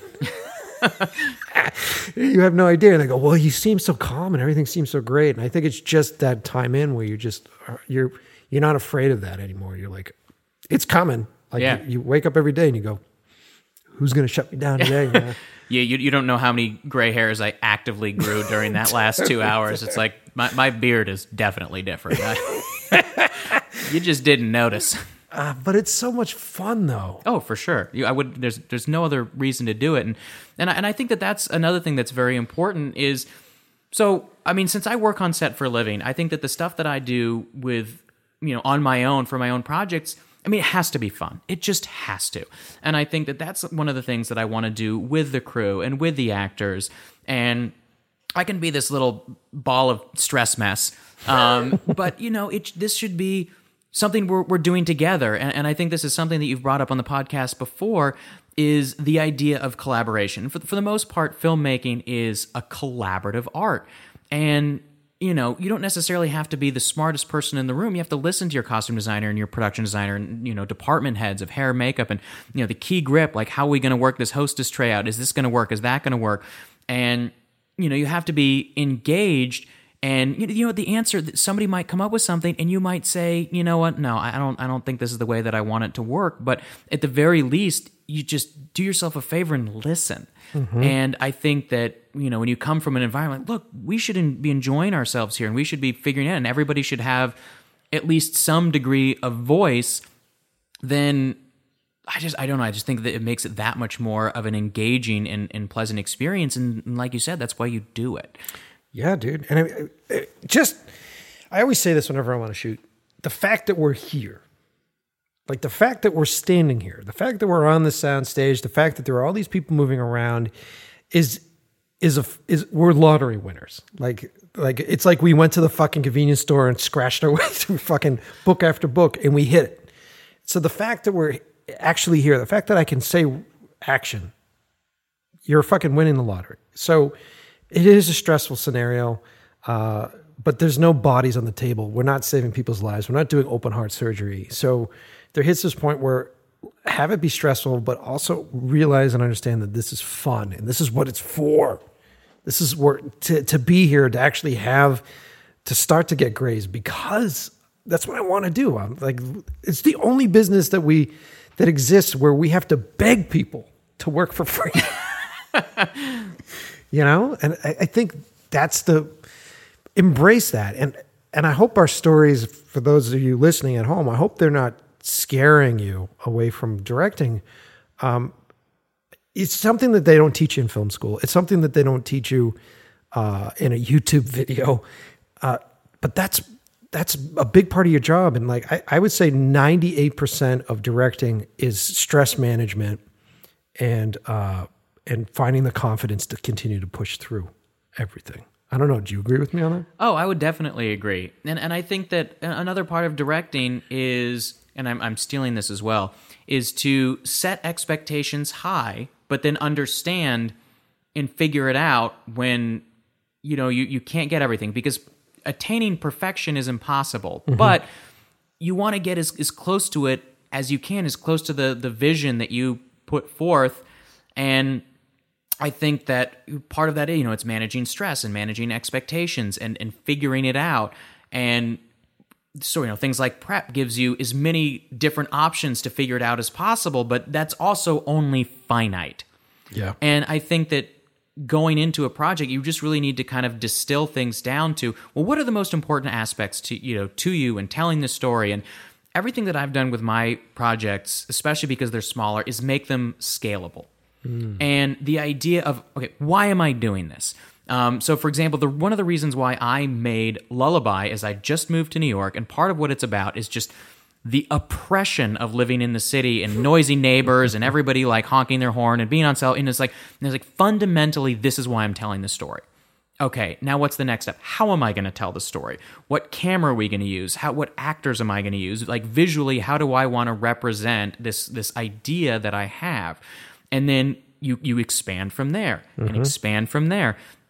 And, one of the things that for this most recent short, like there's all those sorts of things I wanted to do. Like there's gunfire in it, but like, do I need it? No. But can we achieve it?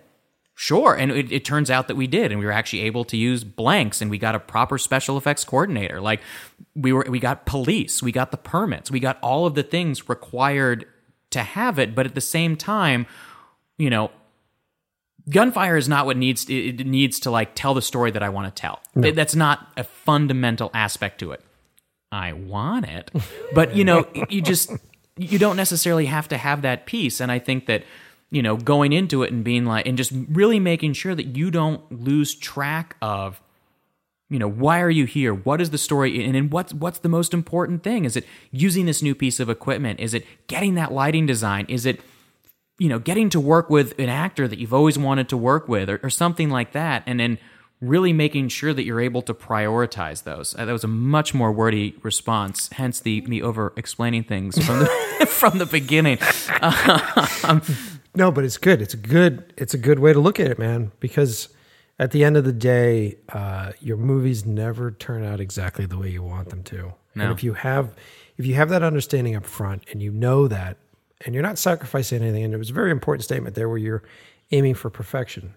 I always say the same thing. It's like, this is for 98% here, guys. Like if we get 70%, we're still killing it. We're still 40% over the next asshole behind us. So let's aim for 98. We're probably going to come in at 70 here. And I think that's totally the way to do it. And quality in cinema is so subjective. So there's so many shortcuts that you can take, and there are so many different avenues that you can do.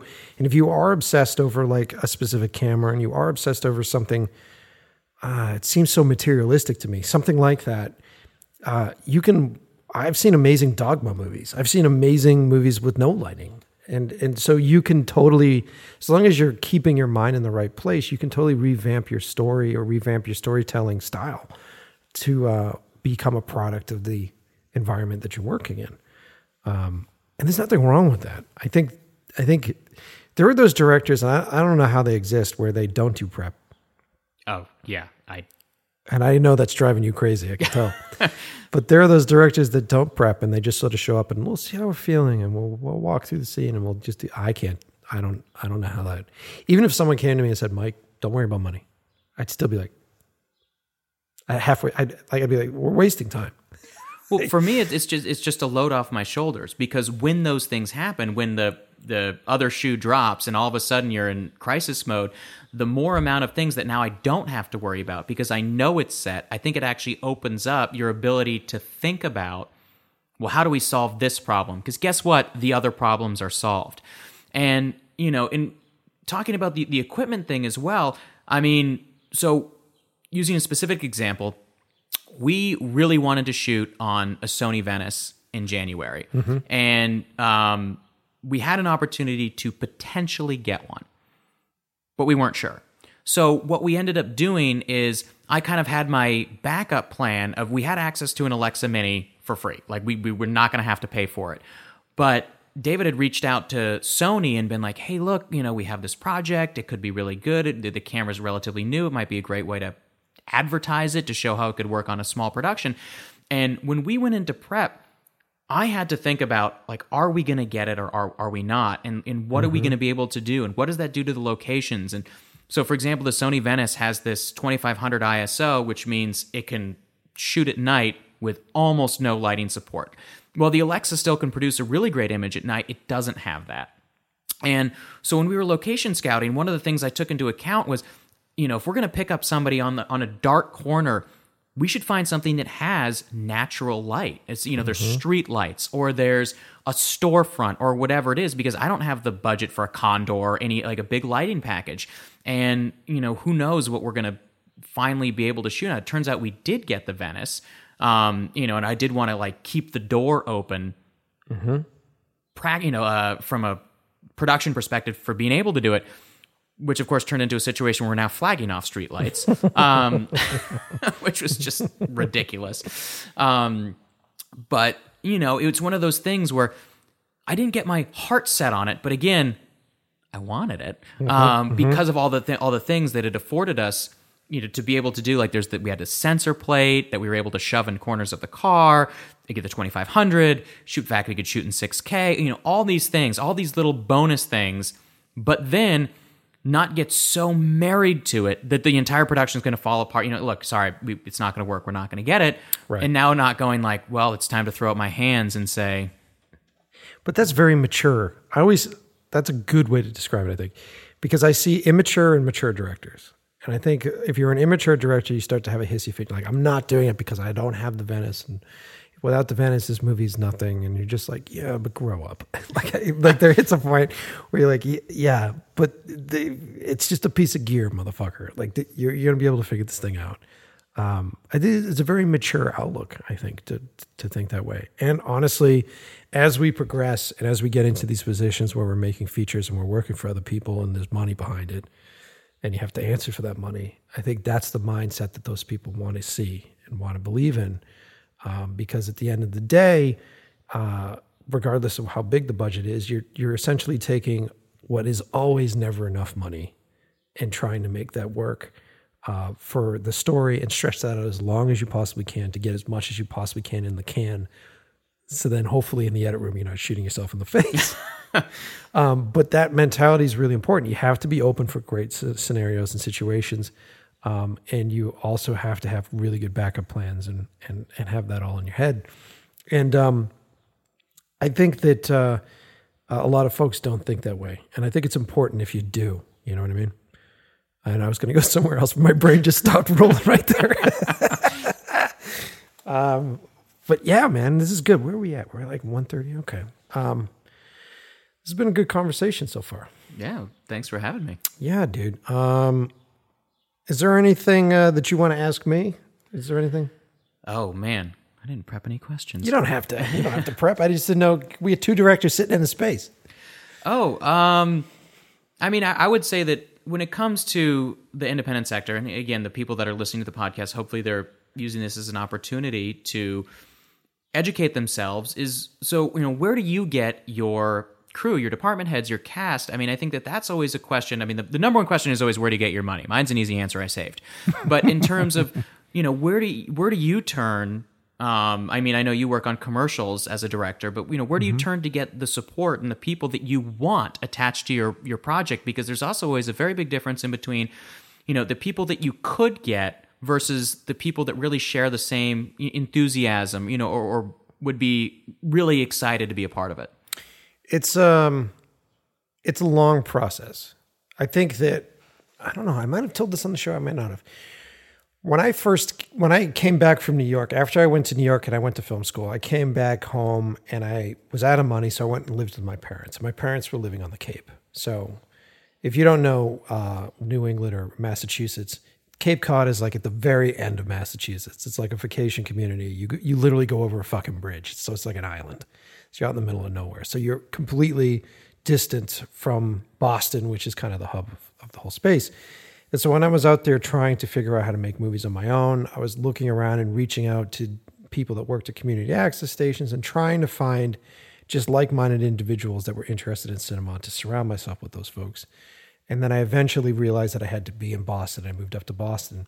And one of the first productions I got on was directed by my friend Mike Henry, who is he's one of the best key grips in the city. He's on every major film. Like, he's phenomenal. And he was directing this movie, and he was very kind. I didn't know him. He's very kind to let me come on his set and basically just sort of walk around and hang out with the crew and hang out with people. And that started my years and years of just staying embedded, going to people's sets, hanging out with crew, going out and drinking with these people that I thought were really talented and really amazing, and just being social. And that's how I started to build the team of people around me locally that I trust and that I depend upon. And what ends up happening is you go drink with somebody and someone else comes to drink with you and you talk to them and it's like, oh my God, he's an amazing costume person. Or you're hanging out with like one of the best sound mixers in the city, or you're hanging out with so-and-so.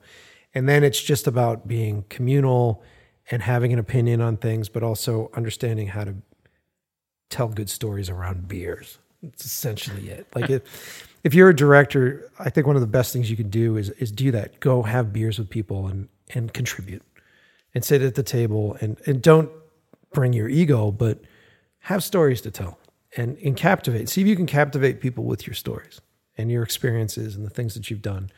And I find that a lot of people gravitate to me and my work because I have the ability to tell stories, and people like to hear my stories and people like to be a part of that. And that also goes back to your point on like, how do you get people to trust when you've got it? And I think it's just spending that time and telling those stories where the crew that I work with know they can trust me because they're like, I've seen what you do, but I've also heard your stories. I've also been involved with you in your edit room and stuff like that. And he knows what he's fucking doing. He knows what he's fucking talking about. And I think that builds over time. Then as you start to progress and you want to approach like larger people, like bigger folks, like Cruda was an interesting example because for years I had just shot all of our stuff. So I had done all my own personal projects, but then when I was working with Ian, I would cinematography for all the music videos, for all the commercials. I just did it all. That was my task. And when we did 12KM, I've said this before, I decided I was going to direct that movie in another language that I don't speak. And so I was like, I'm not going to fucking be a DP. I'm not going to be sitting on set going, what did he just say? And then have someone come over to me and ask me where they're going to place the fucking 5K. You know what I mean? I can't do both those. I'm going to shortchange one of them. Yeah, exactly. And Cruda, I had seen his work on Facebook or something. I had seen his stuff. And I don't know who touched who first. I think I may have written to him and just sent a comment like, your work's really great. Like, I really like the way you lit this. I really like the way they did that. And there's something to be said about genuinely appreciating someone else's work and giving somebody a compliment. Everybody loves to hear compliments. Everybody loves it. And if you're genuine about it and you really mean it, and you reach out to people that you respect and you just say, hey, look, I'm not looking for anything, because I wasn't looking for anything from him. I was just like, dude, I really admire your work. And that starts a conversation. I mean, it's kind of what this podcast does. It's the same fucking thing. Where like I'll call up someone that I really respect, or I'll write an email to someone that I really respect and say, hey, I'd just love to have you on the show to talk about stuff. And then you and I are sitting here and we're talking. And you have a better idea of who I am. I have a better idea of who you are. And I don't want to say that you're intentionally doing this because it sounds so sinister, but what you're essentially doing is you're just cataloging these different folks. And you meet people along the way. Like years ago, I met Ben Templesmith, who's that amazing comic book artist, did 30 Days a Night and all that stuff. And I had met him through the internet, and we had a conversation, and we went and spent like a romantic weekend together in New York. And because of that, we had a really great exchange for that stuff. So I'm on a long tangent here. I think the short version of this is that you have to be personable, you have to be fearless, and just talk to people. and communicate with people, no matter how big they are. And the internet is such a great way to reach folks, and especially technicians, because a lot of technicians don't get credit. They're not. It's not like trying to reach out to Johnny Depp, where Johnny Depp's like, "Yeah, you want to suck my dick?" So does like fucking 3 million other people. Who gives a shit? I don't care. But a lot of techs like to be acknowledged and like to know that people are into their stuff. So if you're a young filmmaker that has something worth going to somebody, and you should be nervous about that, you should be looking at your project going, is it worth me trying to reach out to fucking, Conrad Hall when he was still alive? Is it worth it? But if you think it is, if you genuinely think it is, then do so. Reach out. And that's how I've had such really great working relationships with amazing people. It's just reaching out. Does that make sense? Absolutely. A lot of long tangent. I think you and me both. But yeah, I mean, how do you find your crew? Is it mostly through the work that you do?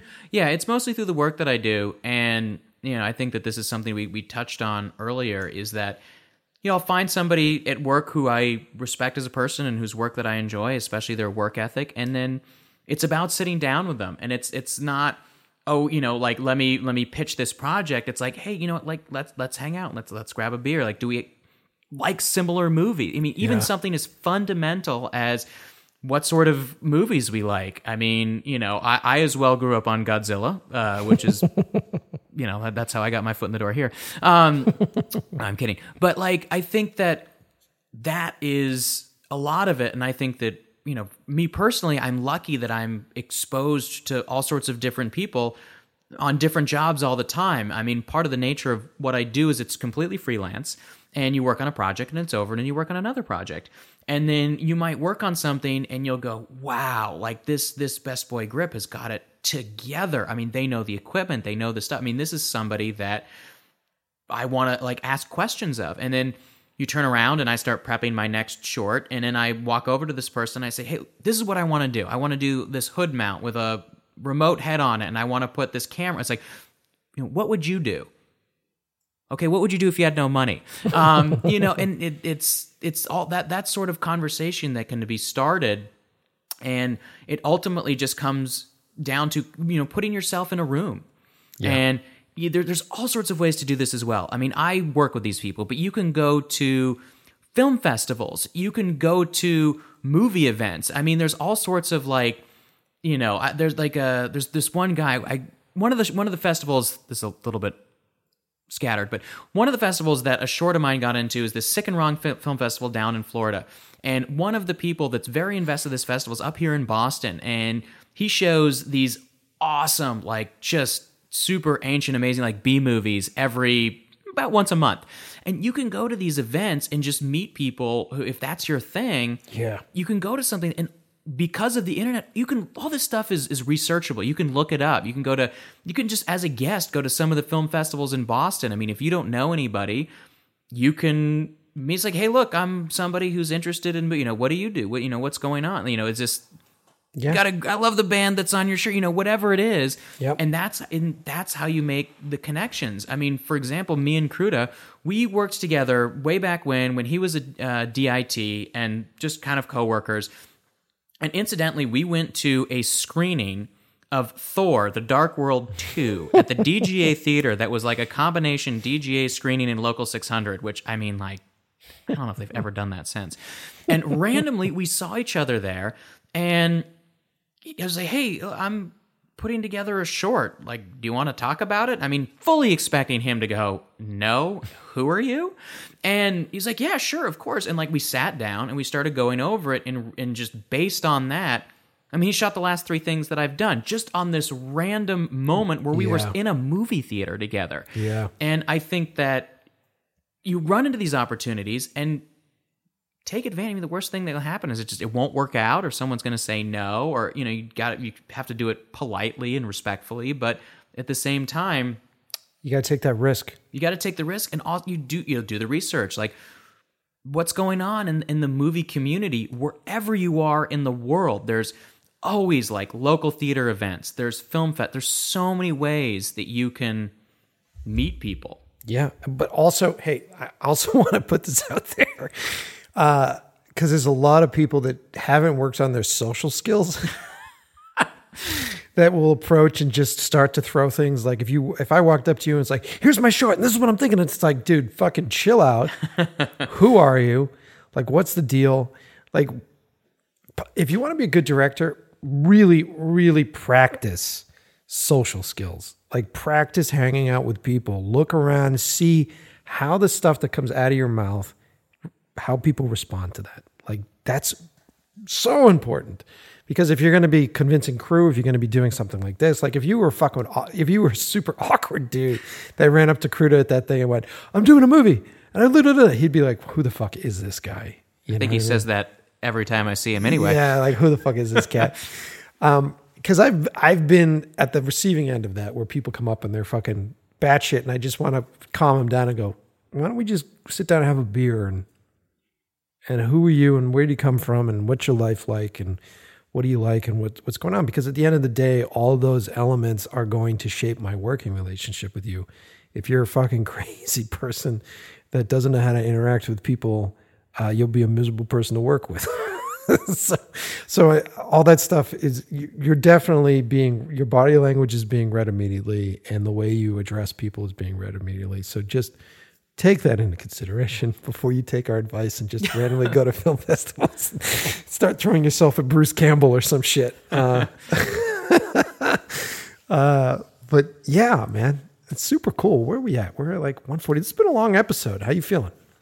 Yeah, I'm feeling good. I actually don't know how long your episodes typically are. Yeah, we're at a good length here, man. What's the rest of your day looking like right now? You want to get some lunch or something? You got another appointment? Yeah, let's do that. We'll get some lunch. All right. Yeah. So I think this is probably a good spot to end. We could talk for another 2 hours, actually. We got a lot to talk about. This is usually the moment where I let the guests sort of plug some new shit.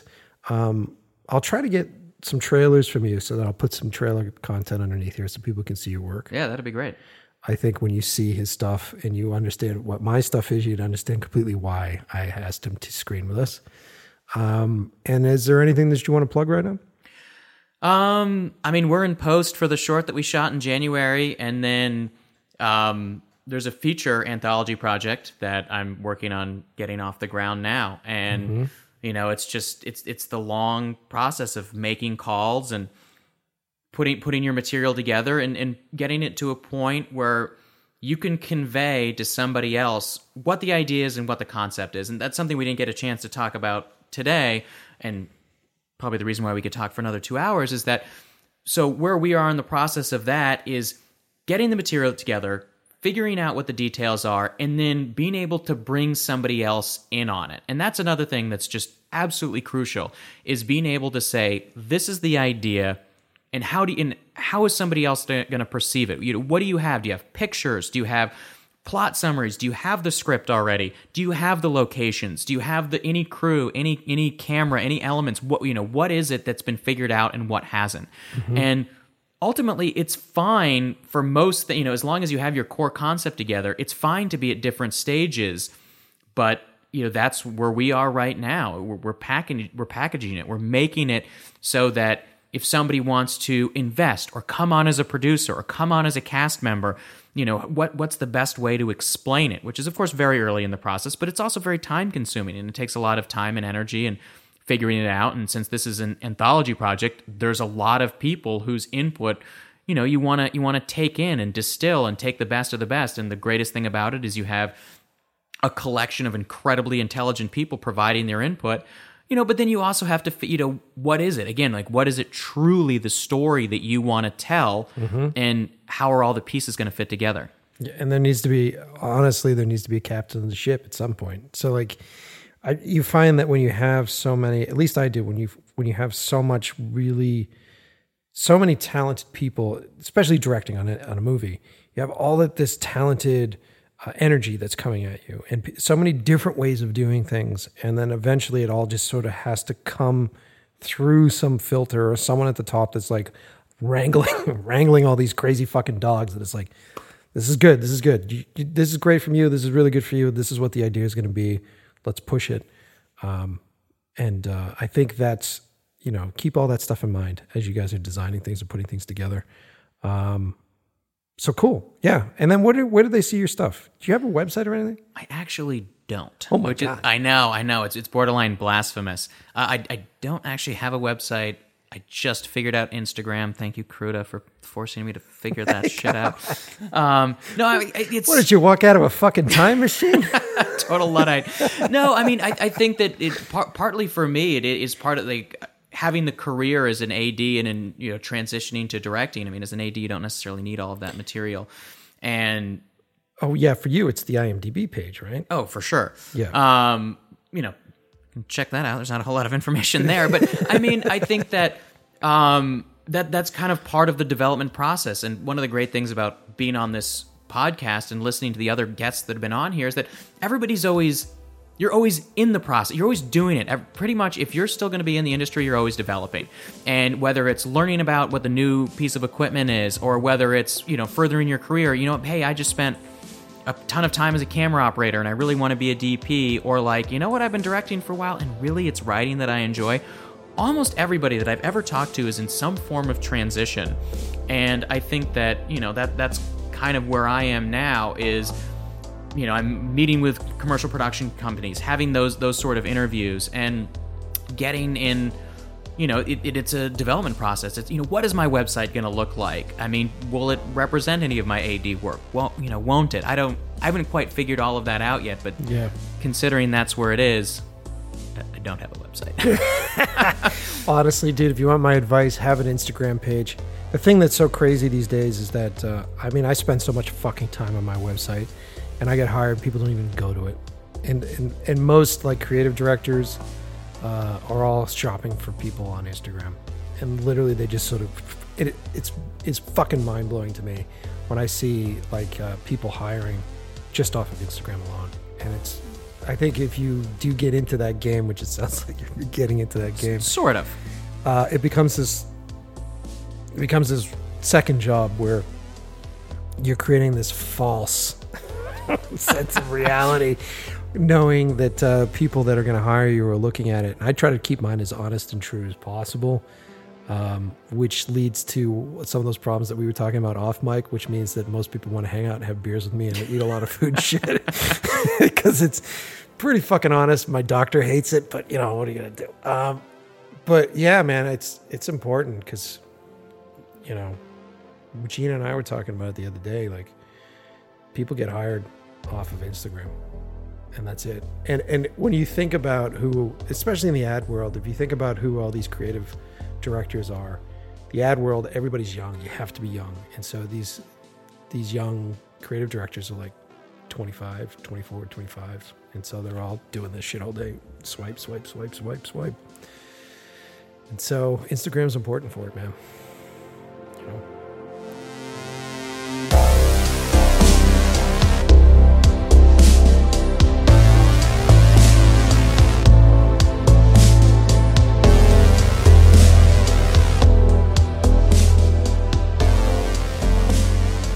So that's today's episode.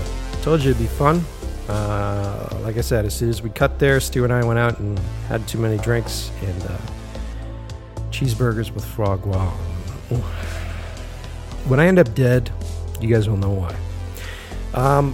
So thanks for listening. And like I said, support the show. Check us out on Instagram. Go there, In Love With The Process POD on Instagram, or check me out at Mike Pecci on Instagram. You can tell me I suck there. You can tell me how much you like the show. That's where you talk to me. So go there and hang out. You also go to inlovewiththeprocess.com. And if you guys are buying, so many of us buy shit on Amazon. They're taking over the fucking world. And if you're going to do so, use the link on inlovewiththeprocess.com. It's a link that we have set up with them. So all of your purchases that you do normally through that link, all you have to do is visit the website through our link or banner, and we'll get a percentage of purchases which will go to the show. So it's a great way to support us. Let's stick it to the man that's taking over the world. Give us some loot. And that would be great. Really appreciate you guys. And like I said, more episodes on the way. Getting ready. September 1st is when we're doing that move. We're going to be making our way across the country, very exciting stuff as the world sort of opens up to us a bit more for both me and Gina in our careers and for the show, because now I'll have access to some really interesting folks out there that they can just come over. We don't have to do the whole fucking Skype shit. You know what I mean? So that'll be cool. And yeah. So I hope you guys are getting ready for the summer. Hope you guys are getting the grills out. And send me some pics. You know, what are you making? What are you grilling? I'm interested. What are your new tricks that you have? Teach me. Teach me your new shit. Send me stuff on Instagram. I'd love to see it. All right. I'm fucking sweating. I am going to stop this and turn on the AC. So, love you guys. Thanks for listening.